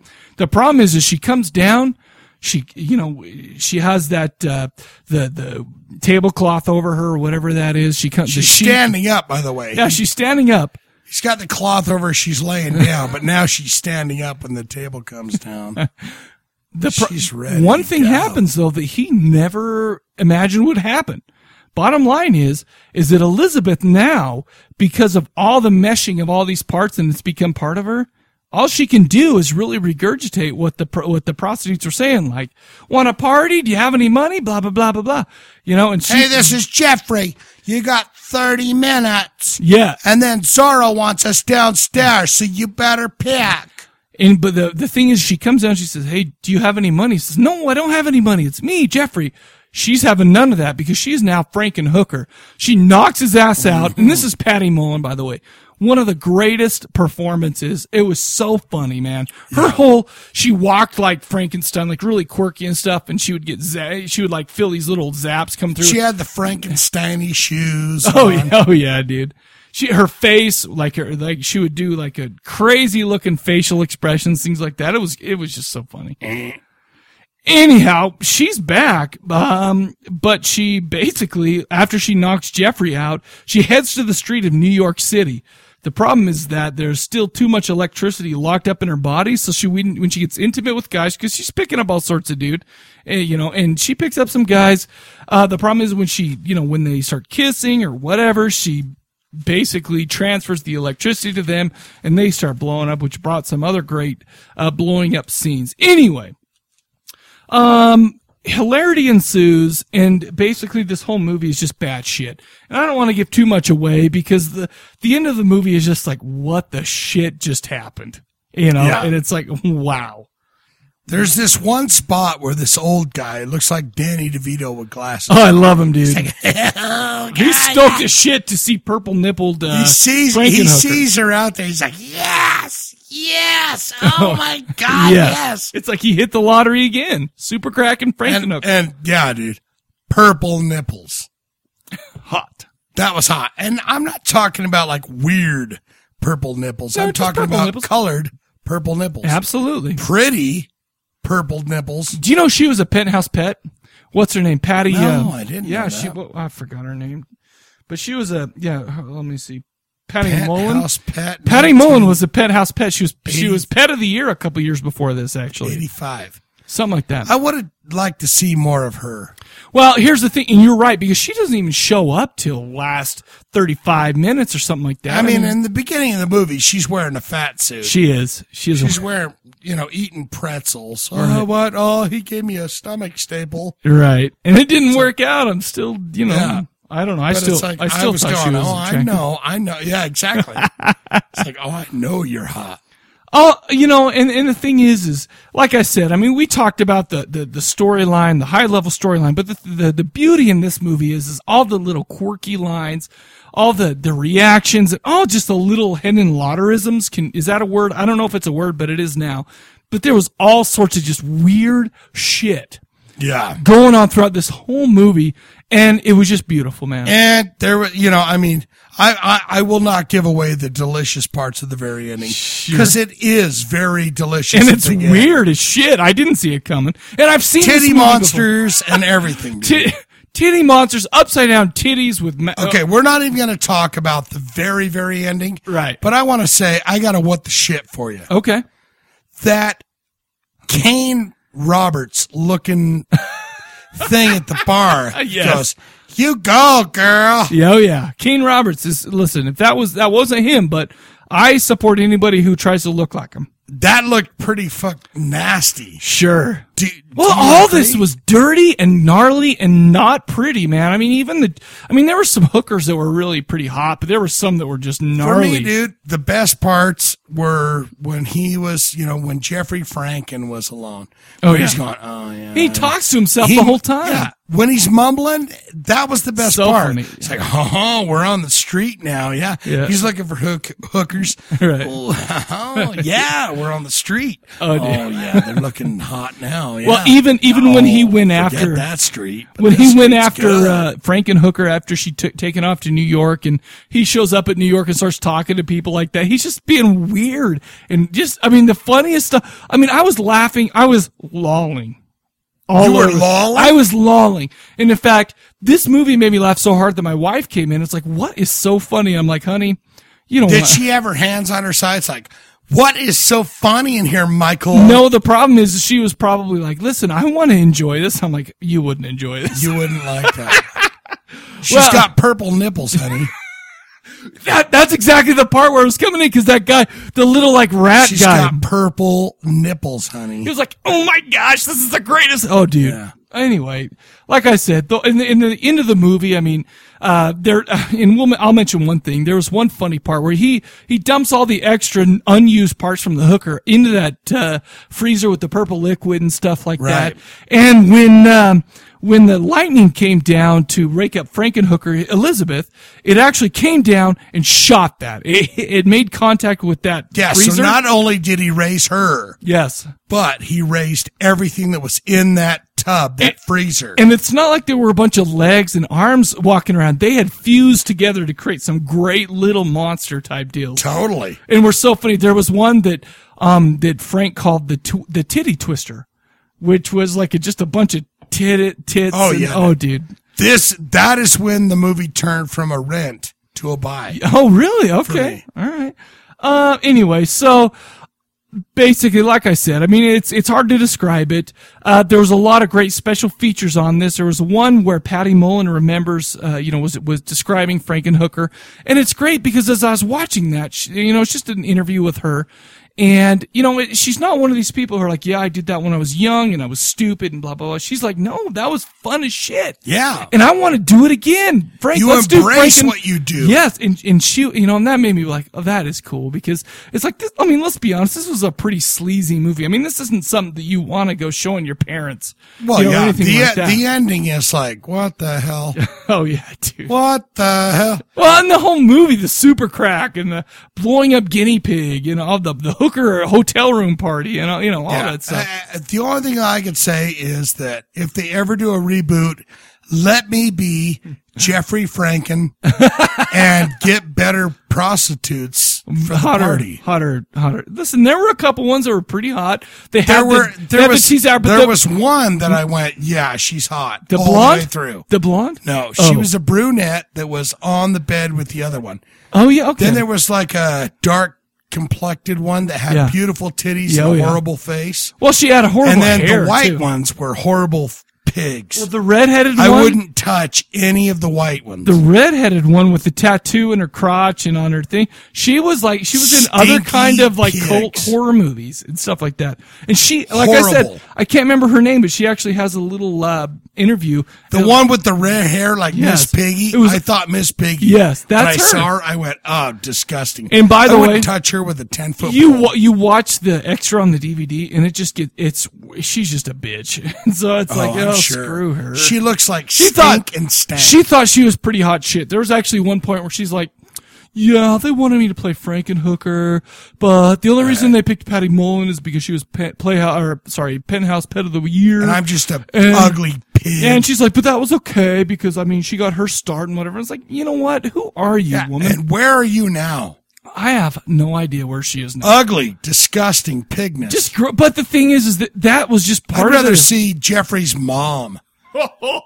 And she wasn't. That's saying something, dude. But the thing is in my opinion, I mean, you're right. I mean, as far as her in a porno, that might be a problem. But for her in the sleazy 80s, just comedic, batshit crazy movie, she fit perfectly. There's even one like scene where she was like flexing her boobs and there was weird lines and yeah, that's disgusting. It was just weird stuff. I don't want to see that. All I'm saying is, okay, this movie was as quirky as any movie that you're ever going to watch. It's a Frank Henenlotter movie, like I said. Sure. The thing is, yeah, you could call this a horror movie because it had the Frankenstein vibe going on. There was monsters. There was all the weird stuff going on. But this movie made me laugh my ass off. Basically from start to finish because, just all of the weird commentary or lines, the script is, I don't know. In fact, I guess that most of that stuff was, ad-libbed because it's just who says this kind of stuff, It was so bizarre. Listen, I loved this movie. From start to finish, dude. It was a group, it seemed like a group of people who are just bizarre as shit coming together, under a crazy director, and just being allowed to be who they are. And they're like, basically you could put all these people in a mental institution and they would fit in fine, man. Totally. Basically, this is that perfect movie. Yes. I'm sitting there watching it and I'm Had going, you seen look, this before? No. Really? I've never seen this movie before. Oh, dude. And as soon as I put it on, I knew I was going to like it when I didn't even know what was going on. Uh-huh. But when that mom came in going, hey, I need to grab the supplies for the big birthday party. Oh, yeah. And I was like, why does he have all his shit laid out with the brain with an eyeball? I was like, I'm going to like this right out of the gate. And listen, this is one of those movies that I just wanted to ingest. Yeah. I watched it. I watched all the extras on the DVD. I watched it again with Frank Henlotter and actually, Gabe Bartalos, I think is his name, the special effects guy. He had his own little featurette on the DVD where he was actually doing an interview at the Bunny Ranch there in Vegas, nice. or in wherever that is. It's right outside of Vegas. Right, because there's hookers and stuff, you know?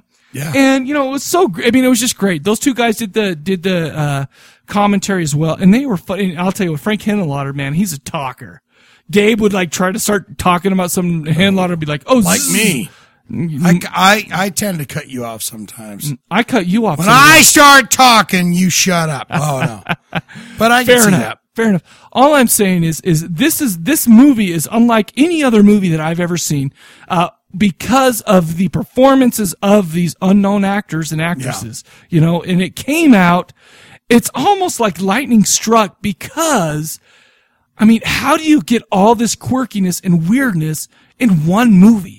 It's bizarre. It's awesome. And that's what I was thinking too, is how do you get that movie to come together and make it's kismet, baby. Listen, because I enjoyed every bit of it and I went, the camera angles, the stupid ass dialogue, everything, I enjoyed every bit of it. If they remake this movie and they don't have that same kind of quirkiness, it's not going to be remotely the same movie, even if it had the same plot line, because the movie was just about bizarre interactions, bizarre monologues, just bizarre shit. And a lot of it had to do with Jeffrey Frankenhooker. Yes. He's just going, oh yeah, baby, I got to work on this and I got to do this, or he's drilling holes, or he's. Oh, we didn't even mention that. It's like this guy would look at his brain map and be, where do I need to stimulate myself? Yeah, okay, here it is. Oh. And he'd stick a drill in the back of his head, stimulate that part of his brain. Yeah. And he would like wake up. It's like, oh yes. Yeah. Like a light bulb. Where am I going to find hookers at? Oh God.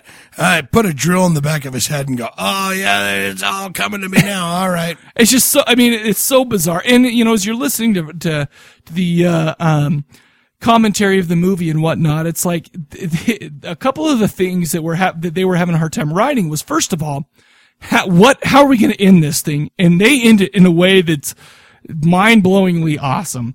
Number one. Yeah. And the other part, they're like, well, how do we get a bunch of hooker parts without Jeffrey going out and just slashing him? Because we want Jeffrey to be kind of a guy that we can all get behind, you know, and that's the thing. I mean, it's like he went out, he gave him, you know, he even changed his mind. He's like, I don't want all these hookers to take the crack. Sure, he was going to take one and bring back his love. I think his plan was to give it to Zorro. Maybe. It wasn't to give it to the hookers. It was to give it to Zorro. No, I actually think he was going to give it to the one he chose. I think he was going to choose one and then take her home and slap the head on her.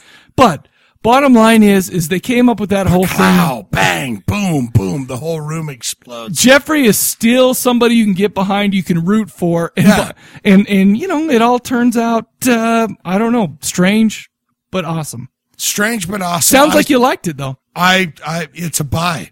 I give this a bone saw. You're giving it I'm giving it a bone saw. And here's the thing. Okay. The reason it goes from a buy to a bone saw is, like I've said a couple of times, you have a crazy plot line. Okay. You have this weird and wild plot line that only comes from a crazy genius. Okay. Sure. But you add all the quirkiness, all the little this and that you notice that aren't really heavily, you know, pointed at in the movie, but you just have to catch as you watch it. Sure. You add all that stuff, and it's like, that bumps it up a notch. I enjoyed the shit out of this movie. I've seen it before, but I haven't seen it in 10, 15 years. I haven't seen it since VHS.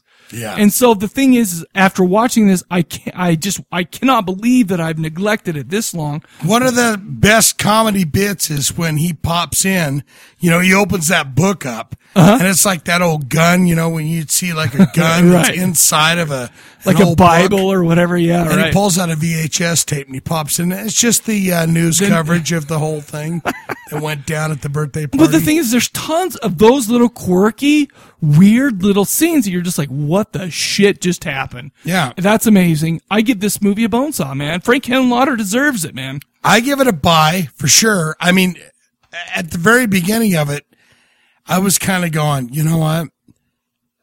God, the first time that mother walked in, Right. and he had the brain in I was like, oh, that's a buy. That's a buy. But Bonesaw, I give it a Bonesaw. I mean, yeah, I'm going with a high buy. I'm going with a buy. Give it a Bonesaw. But you're pretty right on the money. I it's love an this entertaining movie. Frankenhooker is something that everybody should see. Absolutely. And you will enjoy it. I'm going to do something that we don't. I love his mumbling. Oh, yeah, just him going, Jeffrey's God, thing when he's by himself. We're hitting the street. Oh, dude. We're hitting the street now. Oh, forget about those pigs over it's so there. great. I'm going to do something that we don't usually do on this podcast, but I'm going to mention the tagline for this movie because it was so great. Okay. Let's see. A terrifying tale of sluts and bolts. Sounds reasonable. I don't know how you describe this movie any other way. Sluts and bolts. I'm going to also read, this is something we usually don't do as well. I'm going to go ahead and read a quote from Frank Henenlotter about, when he was asked about, being labeled a horror film director. He said that he never felt like I made horror films. I always felt that I made exploitation films. Exploitation films have an attitude more than anything else, an attitude that you don't find with mainstream Hollywood productions.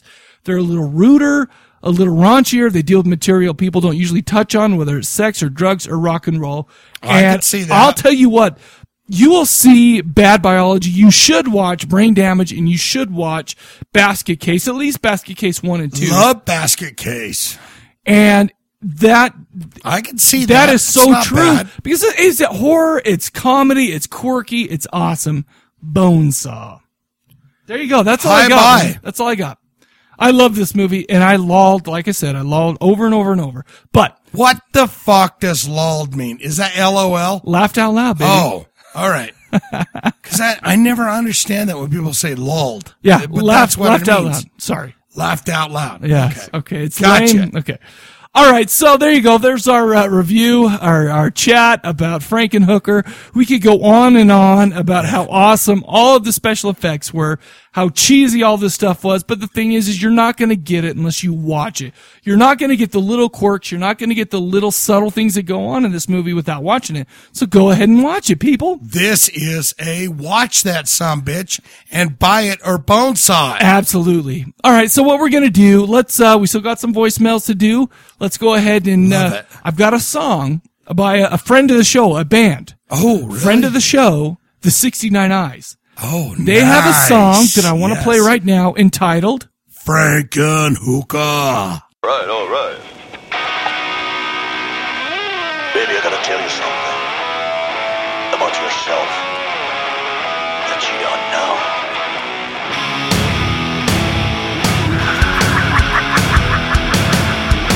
Let's go.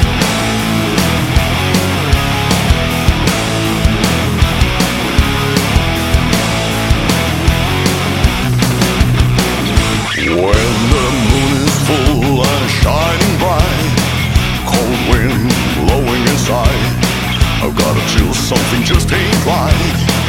Baby, it's you tonight. I've seen it all coming in my dreams. 1,000 nightmares torturing me. I never thought there's a killer in me. It's you or me tonight. I'm looking for no help from some fucking living dead. Dirty ass Frankenhooker, got no class. Made a slaughter, dirty ass Frankenhooker, down to kill tonight. Through the frozen ground, eyes of snow, you finally found your way back home. I've gotta tell you something you don't know. Baby, you're dead alright. I woke up into my own scream. 1,000 zombie girls running after me. I never thought I could feel this lonely, baby. I need your love tonight. But I'm looking for no head from some fucking living dead. Dirty ass Frankenhooker, got no class. Baby, starter, dirty ass Frankenhooker, down to kill tonight. Dirty ass Frankenhooker, got no class. Raise a starter, dirty ass Frankenhooker, I need your love tonight.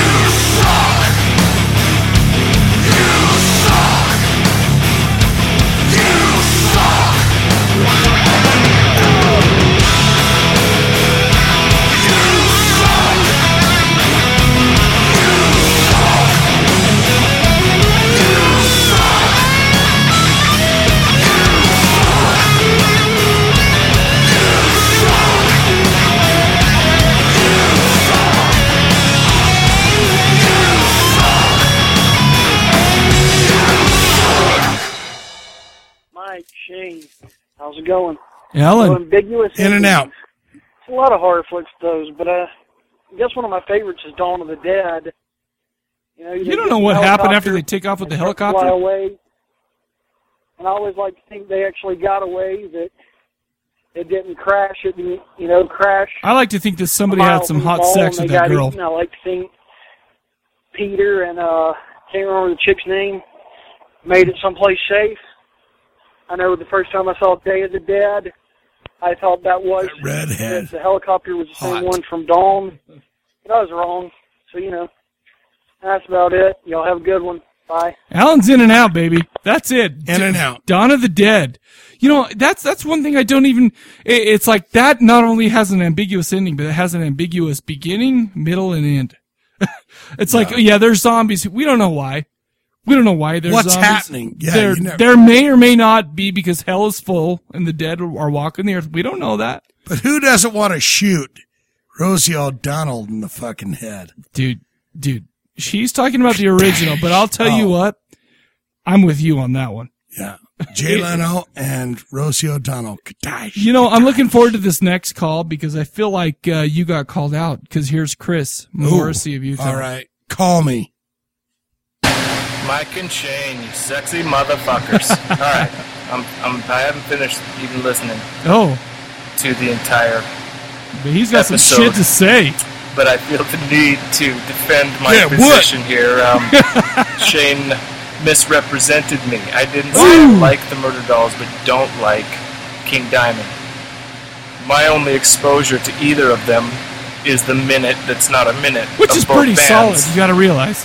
Based on that minute, I wouldn't go any further with either band. Oh, that hurts my feelings. My point was, Shane said that the Murder Dolls vocalist was so annoying and getting on his nerves. And my point was, I would take that annoying vocal over King Diamond's It hurts my feelings a little. any day. Call it an acquired taste. Hot it's not abs. like beer where Eat once it. you get used to the taste, you get a great buzz. It's just nails on a chalkboard to me. King Diamond's voice is not something, regardless how cool the story is, whatever. I hear you. Teach their that I'll own, ever baby. be able to get over. I'm sorry to all of you who love the King, but I'm going to stick with the real At King, least you Elvis, represent. because Alright. King He Diamond is the king. sucks. Sorry. Ooh. I'm not saying the Murder Dolls are better. I was making King a Diamond comparison of sucks. Did annoying I vocals. hear that? How can you say the Murder Dolls vocals are too annoying to listen to and King Diamond is great? I'm sorry. I don't get it. Both of them suck, if you ask me. So, that's all I got to say. I might call back Shane's in, face but I right have to now. defend myself there and break clarify my the situation. All right. If Fredo, you don't hear from me you broke again, my go fucking fuck heart, yourselves. Fredo. Have a good podcast, and I'll talk to you next time. I'll tell you what, man. Ever since we did them, first of all, I'll never. The one That thing, breaks my fucking heart. them. I'm the first. My If he first didn't have hot exposure- abs. and enjoy a band time with Shane. Yeah, that's big time. Dude, he's breaking my fucking heart away. You got to realize though, my first exposure to them was Shane at Bert's Tiki Lounge. They put it on. What's her name? Caroline put it over the PA and whatever. And you're listening to it with that girl, and you're just like, I never said anything like it. And you were just so into it, man. I saw the emotion coming from you, man. I saw it, and I'm like, this touches Shane, man. Maybe it's something I need. Goodness. To and I'll be honest with you though, dude. I have explored the King. Okay. Since then, even and what against in his defense Who? of Chris's? taking up Murder Dolls, Chris. Oh, okay. I love to say fuck you, I fuck, I fuck like fuck that, fuck, dude. Really? Dude, no, against King Diamond? Like I said, he's angry. Spinning his web? Wednesday 13's angry. Spinning his web of delicious The difference is storytelling? I just figured it out, dude. Wednesday 13 is an angry young man, whereas King Diamond is an artist. Where he is spinning a web. Exactly. And he is creating an environment, a story for you where Wednesday 13 is just creating some kind of a Eyes are catharsis closed on Mike right now. I- my he eyes are closed closed. his eyes. He's got fist I put in the the fist air. up. He understands King's message. And listen, What is Murder Doll's message? They're angry. Listen, far be it from me to argue with the Morrissey of Utah. Seriously. Okay? Far be it from me. But Morrissey, okay. Have you ever heard Morrissey of Utah has got it wrong. Have you ever heard let's go. the old adage, even a broken clock is right 2 times a day? Yes. You ever heard that? I actually watched a movie that said that. It's weird that you said that. Okay. Even Morrissey of Utah is wrong 2 times a day. And that's where I'll go with that. I love you, Chris. I want to hug you, and I would hug and lift you. Take that. You're such a He's little, given the he's hug such a and lift. little guy, though. I feel like I would crush and lift him, you know, but he has a sexual body that will sex you all night long. You might hug and lift him, but he will have a tree trunk of a penis. I'll bet he that does. will bang you in the belly button. You know, I bet it's like as thick as a tuna can and as long as a Slim Jim. As the Messiah. All right. We'll go with that. Ooh, I like that. Chris, we're talking about your penis, but let's go ahead and move on and listen to poetry. Jake the Snake, baby. Man, apparently we're having some technical difficulties because for some reason Jake the Snake's voicemail didn't come out okay. Jake. And so, Jake, I really appreciate you calling in, brother, but it's not working. It's not working. I don't know what to tell you. I'm sorry, man. I love you, baby angel. I'm sure he had like some great shit to say too, man. Suck. Oh, baby. All right. Unfortunately, we just got to move on. Sorry, Jake. Hi, boys. This is Jamie from Devour and Evil Episodes. You know. We know. I just wanted to call and let you know that you guys were on my mind and how much I love your show. Wow. And to let you know that you're going to have to come on our show at some point. I don't think Dave very will have soon. You're not getting out of it that easily. Me and Dave always Don't argue. think that you're not on our minds. We'll chase you down if we have to. It sounds hot. But Mike needs to get as out always, there. love the I show. get it. You do it. You guys are great. And I thanks. hope to talk to you soon. Bye. Oh, that was She's sultry got hot. a sensual voice. You have to admit that. Oh, dude, I freely admit that, dude. Absolutely. You're freely admitting I that. am freely admitting that Jamie from Devour the Podcast has a sensual voice. Yes. Is it just me, or do you still feel bad because we couldn't play Jake's voice? Jake, I love fucking Jake, dude. Oh, wow. Jake, I'm sorry, but it's Man, son of a handbasket. I'm gonna go ahead and get on our technical crew here at the Corpse Cast and get on their case. All 45 of them. Yes, and wonder why they couldn't pull that off. Anyway, sorry, Jake. Anyway, thanks for the call, Jamie. That was a first-time caller, by the way. Yeah. She called for the first time. To the podcast. Speaking of a first-time caller, we have a couple from Josh. Josh? Hello, Michael. Yeah, hello. How's it going? Good. This is Josh. You might know me from the Facebook post. I know who you are. I'm the one that suggested typo negatives, bloody kisses for your Halloween show, which I hope you guys do. Ah, nice.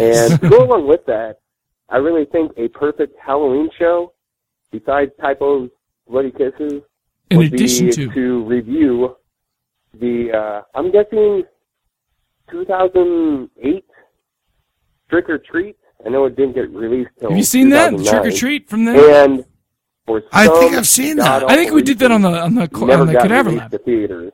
Just got shoved on the DVD shelf. Yeah, and it did. released there, which is a Yeah, that's huge Trick travesty or for this movie. Treat. Right. Kicks fucking ass. It's good. It's an It's good. anthology, but every single story on there is fucking awesome, and it all ties Get to see into titties, each I other think. in a weird Quentin Tarantino sort of way. With titties. It's just Wait, badass. he has titties so too. hopefully Wait. you take me up on my suggestion and do those for the Halloween podcast. It's going to be a big other deal. than We got to that, prep for I that, haven't baby. listened to the newest one, which is the Alkaline Trio show. Oh. Which you guys doing the album that you're doing? It's a great album. I love Alkaline Trio.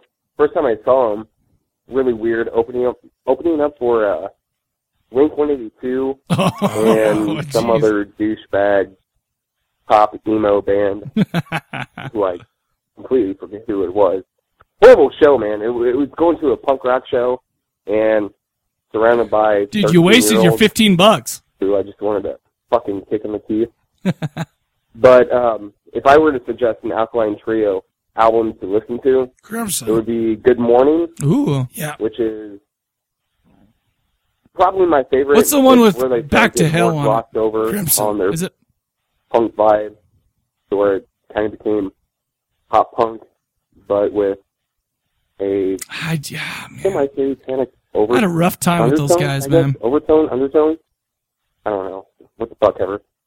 But, great. That's a great album. So I suggest, if you haven't listened to that one, go back and listen to that. I still have so much Keaton Getting to back get to my through. previous statement, Trick or Treat, definitely do that.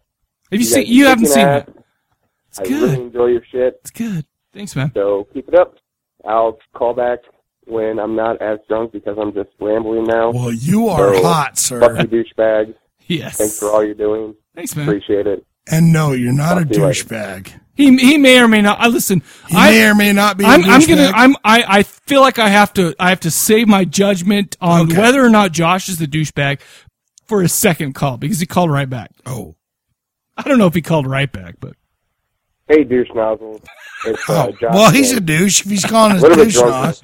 but just wanted to weigh in something. Oh. The reason that I like the Corpse Cast a little bit more than the Cadaver Lab is because you're drawing into my love of horror music. Yeah. But it's not just horror music. It's the way that a lot of the horror punk bands go back to the almost 1950s style. Yeah, I love of that rock stuff. and roll. Rosedale's it do takes you that. back to a place where horror seemed a little more horrible, if that makes any sense. Yeah, that makes Like, sense. it was a little more innocent place. You go Right. and take your girlfriend up to Lover's Lane, and you sit there. I think they called it necking back in the day. Spooning, too, And was big back then. 45 Grave, baby. Yep. Return of the Living motherfuckers Dead. come out and Do you want rip to your throat out party? Chevrolet Fury, or whatever that is. I really respect that. I love the music that you guys play, and That's all top Shane, notch. man. That's King all Shane. Diamond, I think I've already started on this on the Facebook page. King Diamond is so great. King Diamond, I would compare to the Hammer films. I totally agree, dude. That's awesome. But he is the Hammer films of music. Oh, But it's rolling right there because I really, what did King really Diamond love King Diamond, watch even when in he his was... Absolutely, because he's our kick in parents' the age, balls, man. Yeah. falsetto voice. That guy's got a good 10, 20 Ass years at on everything us. that he does. I love 20. I love concept albums. And another one I want to touch on is I told Shane that he needed to. Well, you both needed to do the Misfits Famous Monsters album. Oh, yeah. I love that album. We'll get there. Of all the Misfits album, and I'm talking both Danzig. That's my and first. Michael Graves. Famous Monsters is my first. Just kicks ass. And Saturday I think Night's a lot awesome. of Yeah. modern That's my first or Misfits. punk bands go off of that album more than they go off the original Misfits. Oh, yeah. And I know I might get a kick in the balls from a lot of the listeners that you guys have. You're fine, but dude. You're far away. That album is pretty much the basis for a lot of the new horror punk bands. It's the new wave. It That blew me It away. went back totally. to that 1950s style. Kind of like, okay, Danzig touched on it a little bit with like Little Angel Fuck. Oh, yeah. And I like to call that Angel F. the Static Age album a lot. He went back and Love touched Static on Age. a lot of the kind of, I wouldn't say Elvis Presley and Buddy Holly kind of sounds. And that, it just makes it that much more creepy. I mean, you have a lot of the movies from that age dealing with the atomic crisis, but if you would place a lot of the 1980s, 1990s, maybe, horror movies back in that day, in the 1950s, that is what Famous Monsters reminds me of. Oh, yeah. So He's I'm speaking going to to the end choir, it here baby. because I'm doing a drunk ramble. And I just want to say again, fuck you, douchebag. Say, I love you both. you, baby. I just want You're to doing what love you you. do. Later. Dude, you know what's funny is like I was saying, Famous Monsters, man, that's my first well, not necessarily my first exposure to the Misfits, but that's the first album I bought, the first album I listened to all the way through. And the first time I ever listened to Saturday Night, man, I was like, man, this is romantic. My I'm going to favorite sing tune, it. Helena. Forgot of your arms, cut of my leg, still love me. And the thing is it's like, you listen to that, and here I was, and at this time too, I mean, I'm listening to Opeth, and I'm listening to, even Slipknot back in those days. Remember Angry Mike? Oh, yeah. We went through that whole deal. Yeah. But anyway, but then I pick up this Famous Monsters thing, and I'm like, oh my gosh, this is something that I could enjoy with my significant other, man. Descending angels will Saturday Night, though, I'll tell you what, the first time I heard that, I'm like, I came home that night, picked up my guitar, picked it out, went and got the tabs because the internet was, and I loved it, dude. Oh man, it's such great stuff. Oh yeah. Lauren called in. Oh. Hi, Mike and Shane. It's Hello, Lauren. I'm really glad you dug The Killer Nun. I loved it. I have to say I agree with you that it would be weird to sit with your partner and watch the fur burgers fly. Be like, crunch teeth on the floor. That's some fur burger. I wouldn't. I don't tend to watch these movies. Like, say hypothetically these movies had dongs, which they don't. I wouldn't sit next to a guy I was dating and be like, yeah, his dong is fucking sweet, So, yeah, I have to say, I can see why you wouldn't want to sit on the couch. The dong on the table is Mike sweet. B wouldn't want to sit on the couch with Mike B's wife and be like, that is Dong some is fur effing burger. sweet. He was It'd be very obviously uncomfortable. circumcised. Let's see what else. Obviously. I would looked into that's great. the soundtrack again, or would I rewatch the that's great. Killer Nun trailer, Dong is Suoro effing Medici. sweet. Because I remember when I watched the movie really liking the score.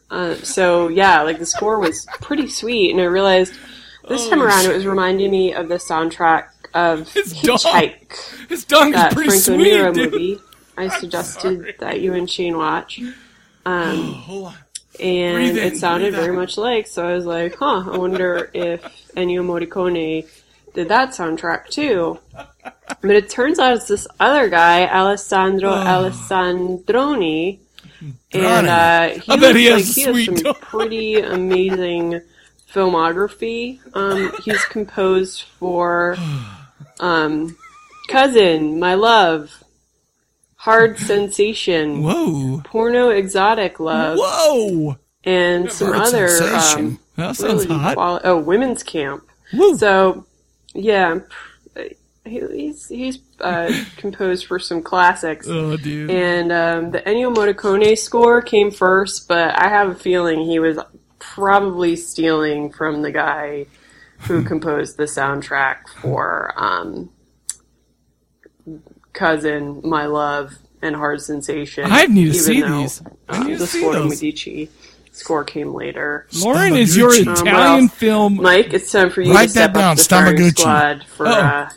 for some scatological reasons. Ooh. And yeah, what the hell? You took a coffee table book into the crapper? I mean, I'm Yeah. really glad you enjoyed Justin Kurzweil's book. Yeah, I took it there. I guess you got the American version. I did. Saw the Take movie it. book. I was a douchebag and bought the British version because I like the title better, Teenage Wasteland. Oh yeah. But anyway, I was like, damn, it's only $16, but still, it's not a coffee table book anymore, and you can't lend it out. And Took it. into the crapper. Took it. Well, wait. And I also, just for like a Nobody logistical knows. curiosity, how did you sneak it in there? Because guys don't have like purses or anything to go to the bathroom. Take it dude, in. You walk Just in if you could proudly comment on with that, it. please. You walk in proudly. Anyway, as far as the question of the episode, I couldn't really think of anything, and I was asking Shane for clarification in the question of the episode, because I thought I heard Ambiguousness, right? Mike Yes. saying what movie, like, that had an ambiguous ending, would the movie be ruined if... Okay, I paused it. I realized that I forgot to mention it.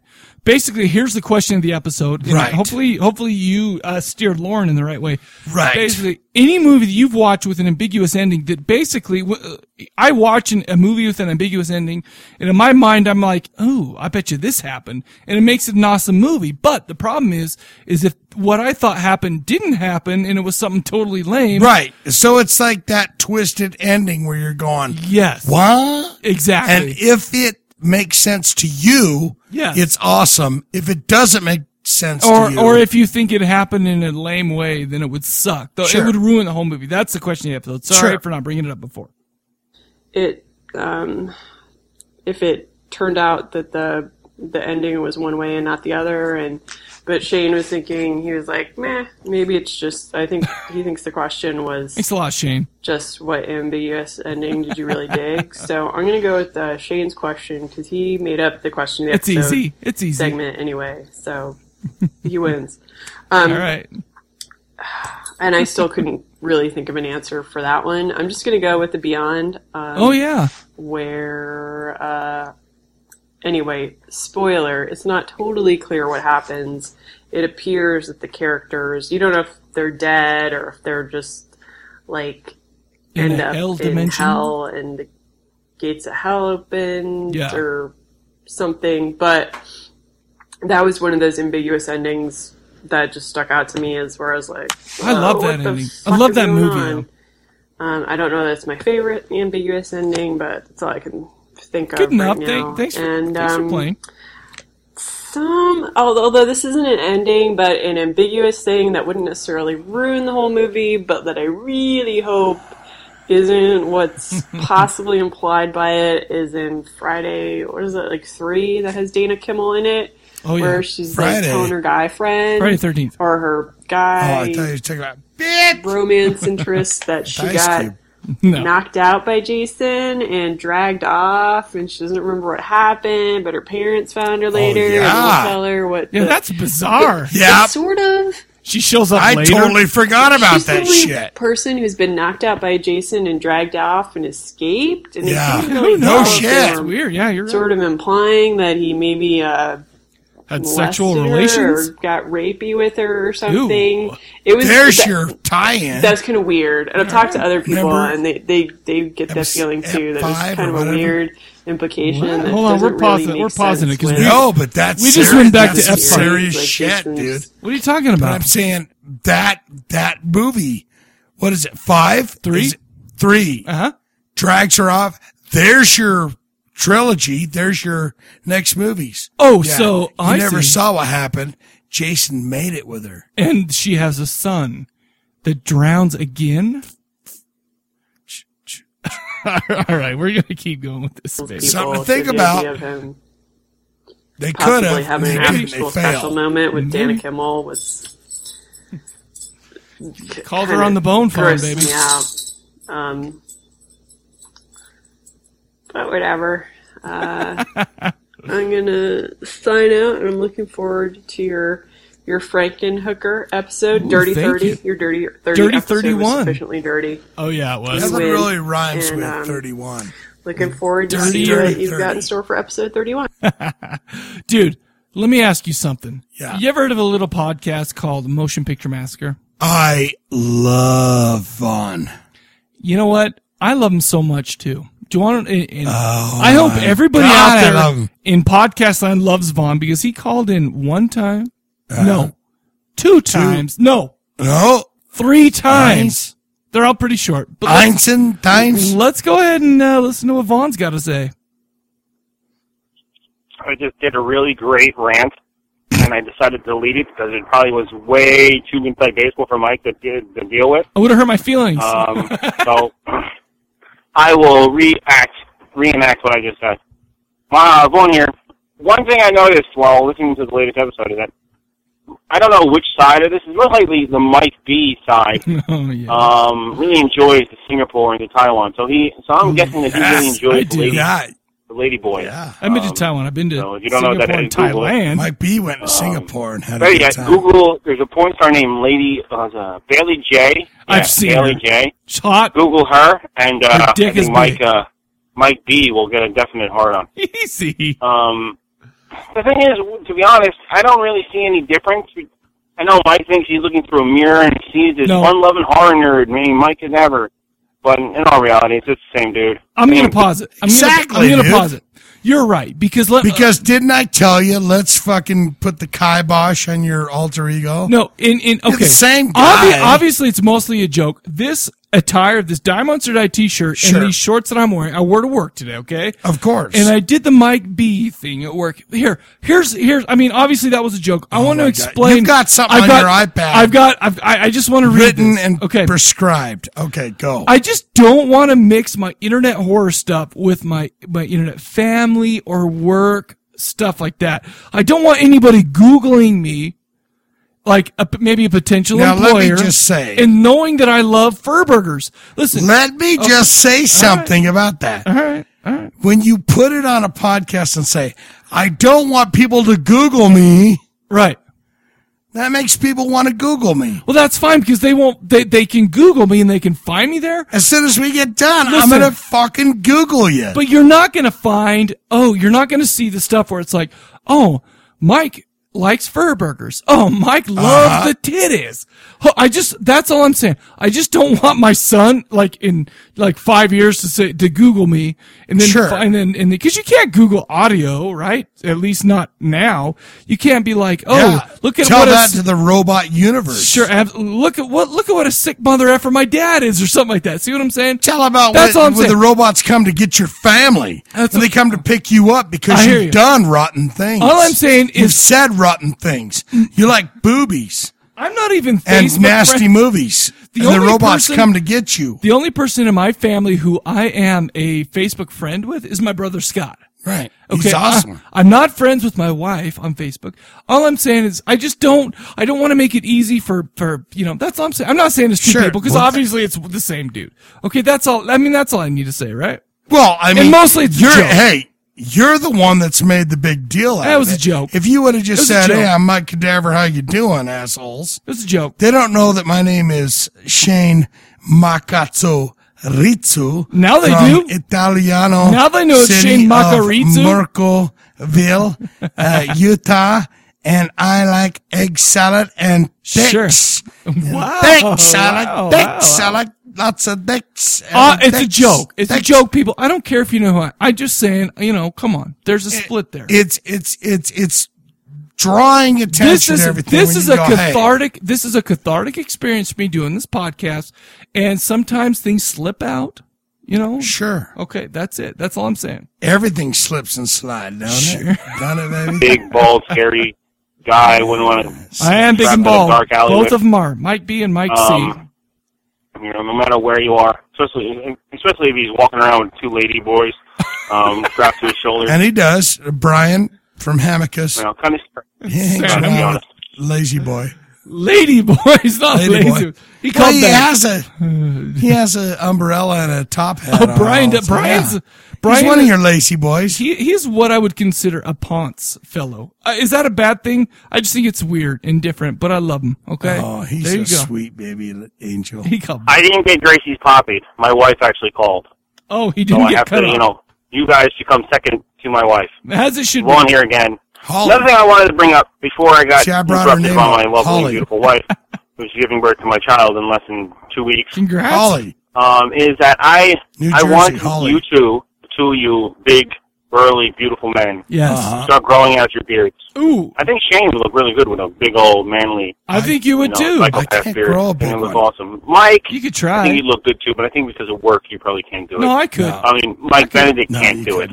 Mike B, Well, you you can't do it. But, Mike whatever Cadaver you can want. try. Whoa, It would be nice. If I couldn't do it, it's not because of work. I'll tell you why I can't grow a big I can't beard. grow a beard because my face won't let me grow a big beard.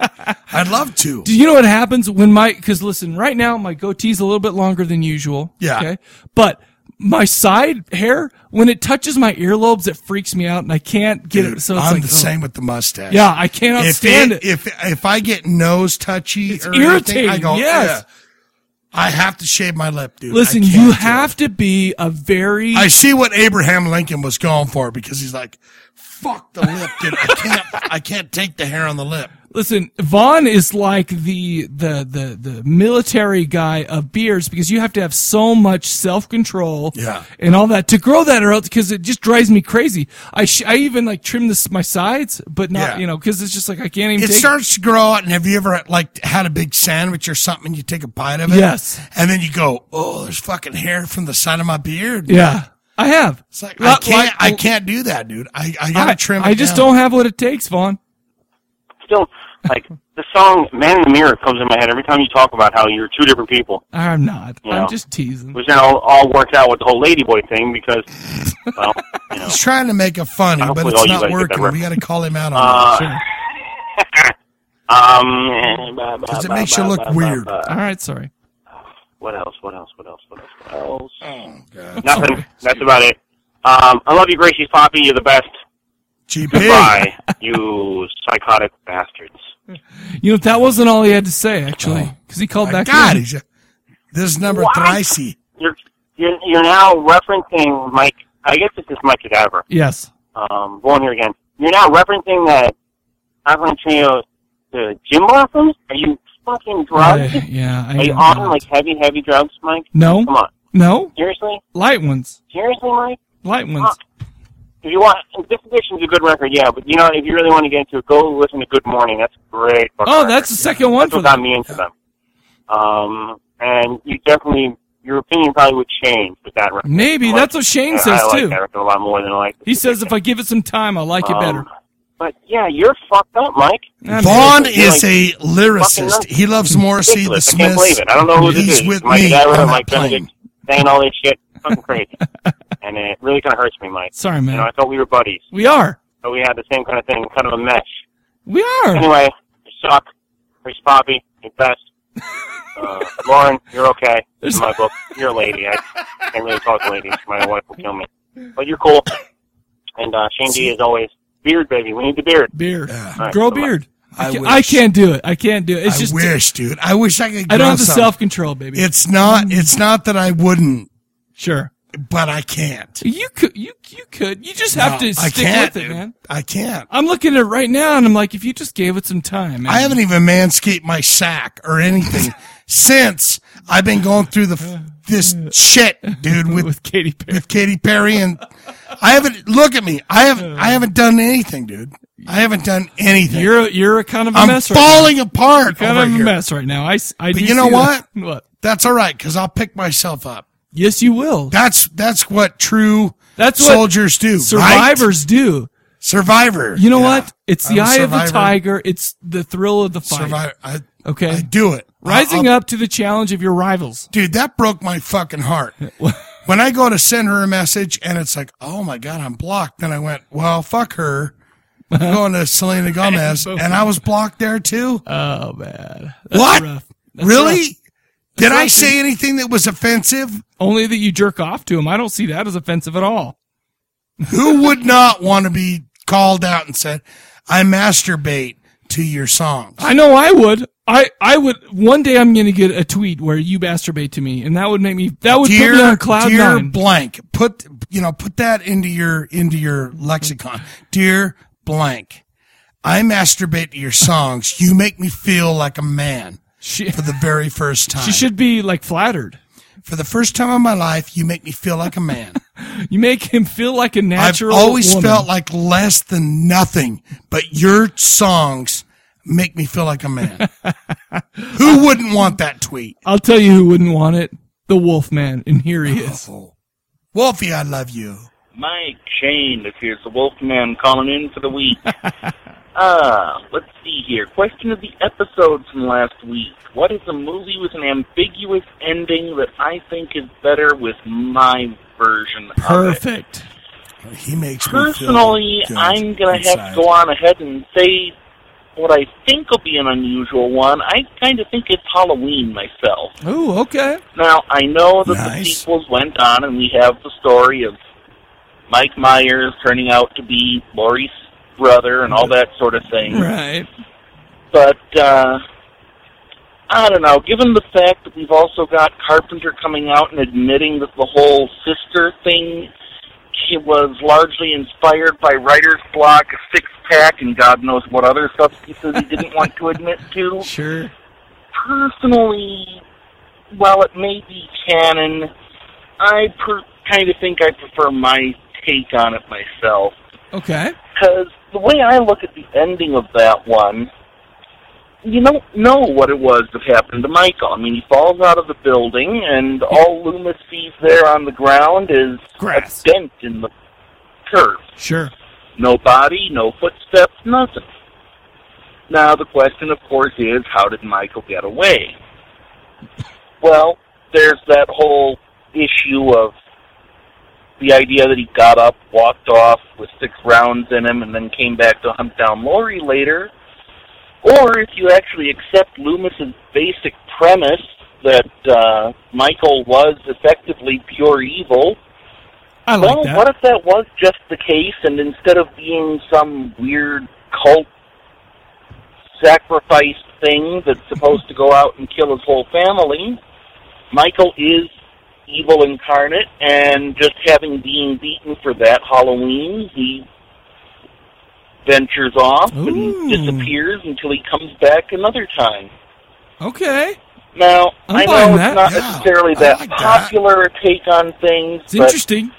It's kind of where I would have liked to have seen the franchise go. Unfortunately, it got a little we have off the Halloween rails. 6. Yeah. Oh, yeah. Oh. As for the movie from last week, Killer Nun, haven't seen this one, although, let me tell you, every time you guys do an Italian film, I find myself thinking more and more that I really wish I could watch movies with Lauren sometime. She No knows doubt. a hell of a lot about Mike this. says She knows that it, no all the doubt. time. She's but like the an genre encyclopedia of itself, Italian nunsploitation, awesomeness. goes back a lot longer than movies do, really, because this thing, it's some of the earliest novels that were put out were actually basically nunsploitation. So he says the word novel. I think it was The Lord. I can't remember the name of the guy who wrote it, Matthew something or other. It was a hellaciously gruesome piece that basically involved a priest, several nuns, and all sorts of nasty stuff that they all got up to. Nice.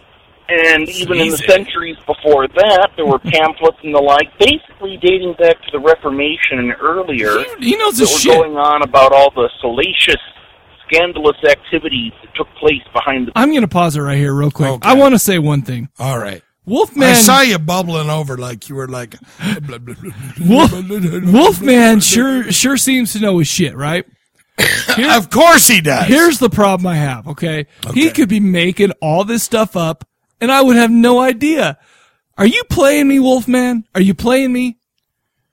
You're calling him out, saying that... No, this I'm guy... not. I'm not calling him out. I'm asking him, as someone who doesn't like to be made a fool of, are you playing me, brother?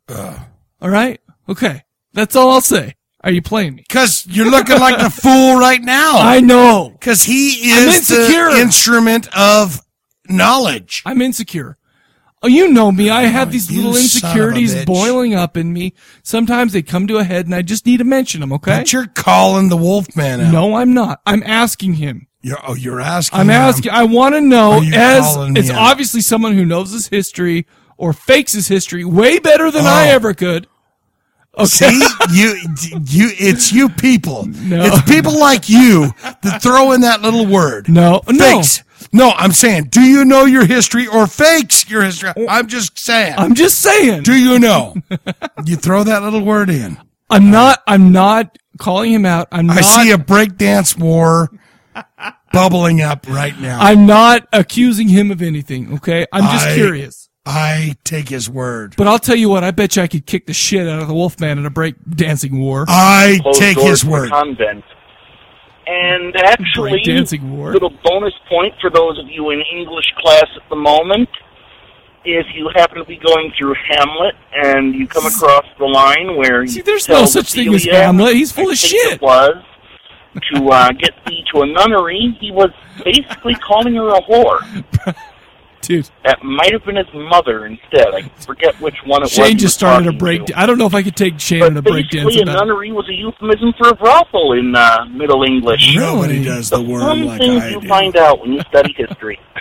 I'll put the worm in your vagina, yeah, they have or I'll put it on the cardboard box. Where do you want it? Got up to when they went off to That's the part of my moves, too. I nunnery say, where do you want it? Preach, In your vagina as we'll say. or on the box? And oh, shit. I think that'll do for this week, probably. I will talk to you next time, and looking forward to whatever it is you got for the show. Yes. Oh, one last thing. Okay. Voicemails at the beginning or the end. Don't know what you guys decided to do, but like so many said, whichever you guys prefer, there's something to be said for the build-up and the momentum you get listening to the voicemails before going into the show. But True that. then again, there's also the spoiler factor that comes in. Agreed. So, personally, spoiler issues don't really get to me even when it's a movie I haven't seen. So, when it comes to a review of a movie that I haven't seen, it's less of an issue there. I kind of prefer up front, but that's two. It's up to whatever you guys prefer. After all, it's That's your two damn big show. timers, let's say. GP This is and the him. Wolfman, and I'll talk to you later. I don't know. It's still up in the air, man. I mean, we're doing it this episode, but that Yeah. doesn't mean the next episode it could be different. Yeah, because that's two big timers. Yeah, maybe. Listen, we'll surprise you for next week, guys. Okay? Is it weird? I mean, I don't know. I mean, I kinda enjoy it feel either weird. way. I kind of feel weird doing it last. Yeah, I do. Should we Personally, go back to the old way? You know what? Let's leave it a mystery till next episode. How about that? That's fine with me. All right, folks, we have just run into some technical difficulties. We couldn't play Jake's, and Aaron called in. Aaron, the Canadian. Yeah. He sent us an MP3, and we're having a hard time playing it, and for some reason, Shane's internet's down, so we can't re-download it. Bad a bitch. But dude. here's I'm what we're gonna do. We're gonna save those two for next episode. Sorry, guys, that sucks the balls. But, Dude, it sucks my ass. Well, that's my internet's down. That's pretty graphic. How are we gonna Spotify some Y&T later, dude? This pisses me off to no end. Well, okay. Aaron, Jake, those two guys I love got you. hosts. You know that. But I'm gonna re-download and we'll save them for next episode. Sorry, guys, man. I don't know what happened, but whatever. We're just gonna. We're a bigger operation over here, aren't we? Yeah, we're just like wonderful. top tier, right? God damn it! Sorry, guys. Well, okay. So here's the thing. Why don't we do this? Why don't we just just answer the question of the episode ourselves? Sounds good. You go first. Here's mine. I talked about this on the last episode of American Psycho, and it's like American Psycho. Let's put it this way: it's an unbelievably awesome movie. I love the movie American Psycho. Okay. Mm-hmm. The problem is if he doesn't go through the whole thing, if Patrick Bateman doesn't go through the whole thing and he didn't do all those killings and it was all in his mind, right? Basically, all he is a wussy, impotent little dreamer who has so much rage but doesn't know how to get it out. Or he did kill all those people, which is how it is in my brain, and he's completely psycho, I can see that. and he's crazy and whatever, and it makes a great movie. Right. That's the thing. That movie, to me, if none of that stuff happened and it was all in his head, then that just ruins it all for me, because here he is, just somebody who is just pathetic. I'm not going to ruin the book for you then. You know what? Because I never listened to it or heard it. You could be on the right track. My ambiguous ending is, and we just did this movie, Martyrs. Oh, okay. And the reason why is Lauren got a hold of me and she said, so what's the question? I said, well, it's ambiguous ending. Right. That was right or wrong for you, Uh-huh. that Sure. made or broke the movie. Uh-huh. And she said, well, and I said, I think I'm going with Martyrs. She said, well, no, that's easy because she saw something beautiful. Right. And that's why, and I said, no, that's. No, I don't know, man. My ending was that she blew her brains out because she said there's nothing good. And it could be, because the thing is it's like, I mean, isn't let's be suicide honest. a sin? Let's be honest, dude. If there's nothing out there, life is hard as shit. you Sure. know? And if it's like, if there's no consequence, I get it. But listen, I'm not saying I want to commit suicide or anything, because I don't. Sure. All I'm saying is you know what? The thing is like, I'm out. See ya, bitch. Woo. the beauty of that, and that tells a lot, is you know where I stand. Yes, on I do. Religion and all that stuff. Absolutely. So to me, it's cut and dry, and to someone else, they're going, well, she saw something that was totally beautiful and said, I'm out. I'll see you there. You know, so Sure. that's, to me, and Because I'm sure honestly, there's it like, could go either way. It could go either way. Exactly. The ending could be that she blew her head off to either I'll 'cause see she's you out, there. or second, I want to hit this beautiful place that makes this earthly world pale in comparison. Exactly. Absolutely. The only thing I would say to that is suicide is the ultimate sin. Well, yeah. So it's that's like, that's bang, fine though. I'll But I see mean, ya. but it's like that doesn't necessarily. I mean, even though there's something better on the other side, doesn't necessarily mean that it's that Right or what's waiting wrong? is the Christian. You Right. know, whatever, or, you know, whatever. All I'm saying is that maybe it's like, she says, no matter what it is, whoever, there's something waiting for you on the Yeah. other end that's unbelievable. When And that's she it, says man. to that guy, keep believing. Or no, or keep something. guessing, or whatever. Keep guessing or Yeah. whatever. And kaplow. Yeah. I went, she went, holy shit, after all this time, after all this work. Yes. Nothing. If you But think see, about it. that's that ambiguous ending that you're talking about. This 'Cause reminds I'm me. talking about it from an end that says this, and somebody else is going, there's something, you know. Dude, absolutely.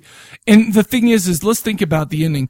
If they would have explained it further, it really would have limited the impact. In my opinion, like The Ninth Gate, my favorite movie of all time. Right, Spoiler okay. on The Ninth Gate.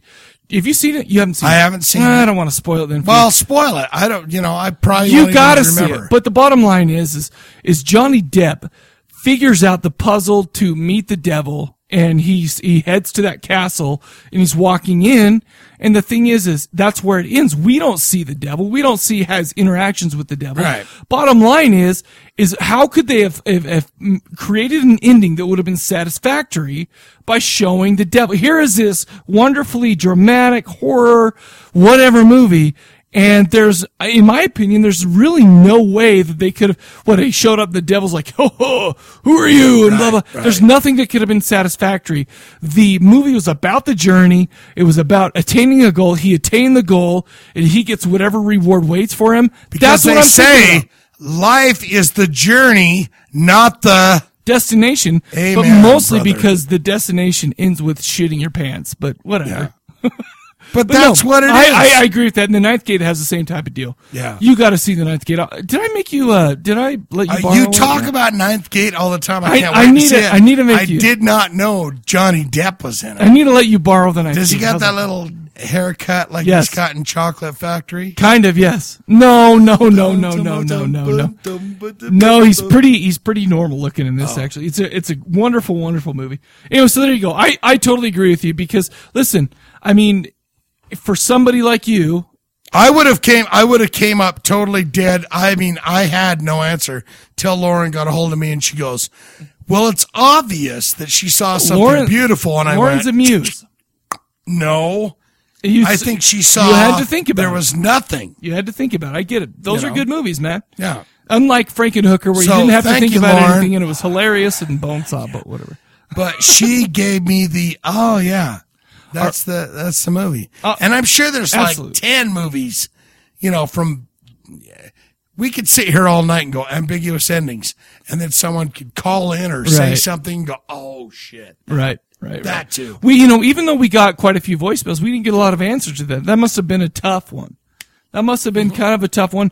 But, I mean, it was either American Psycho to me or The Ninth Gate, even though... American Psycho was pretty weird at the end where you're like... But the reason I brought up American Psycho is because it would have really ruined the whole movie for me if it was just all in his mind. That would have ruined it. Yeah. I would have hated it. I would have thought he was a big, emo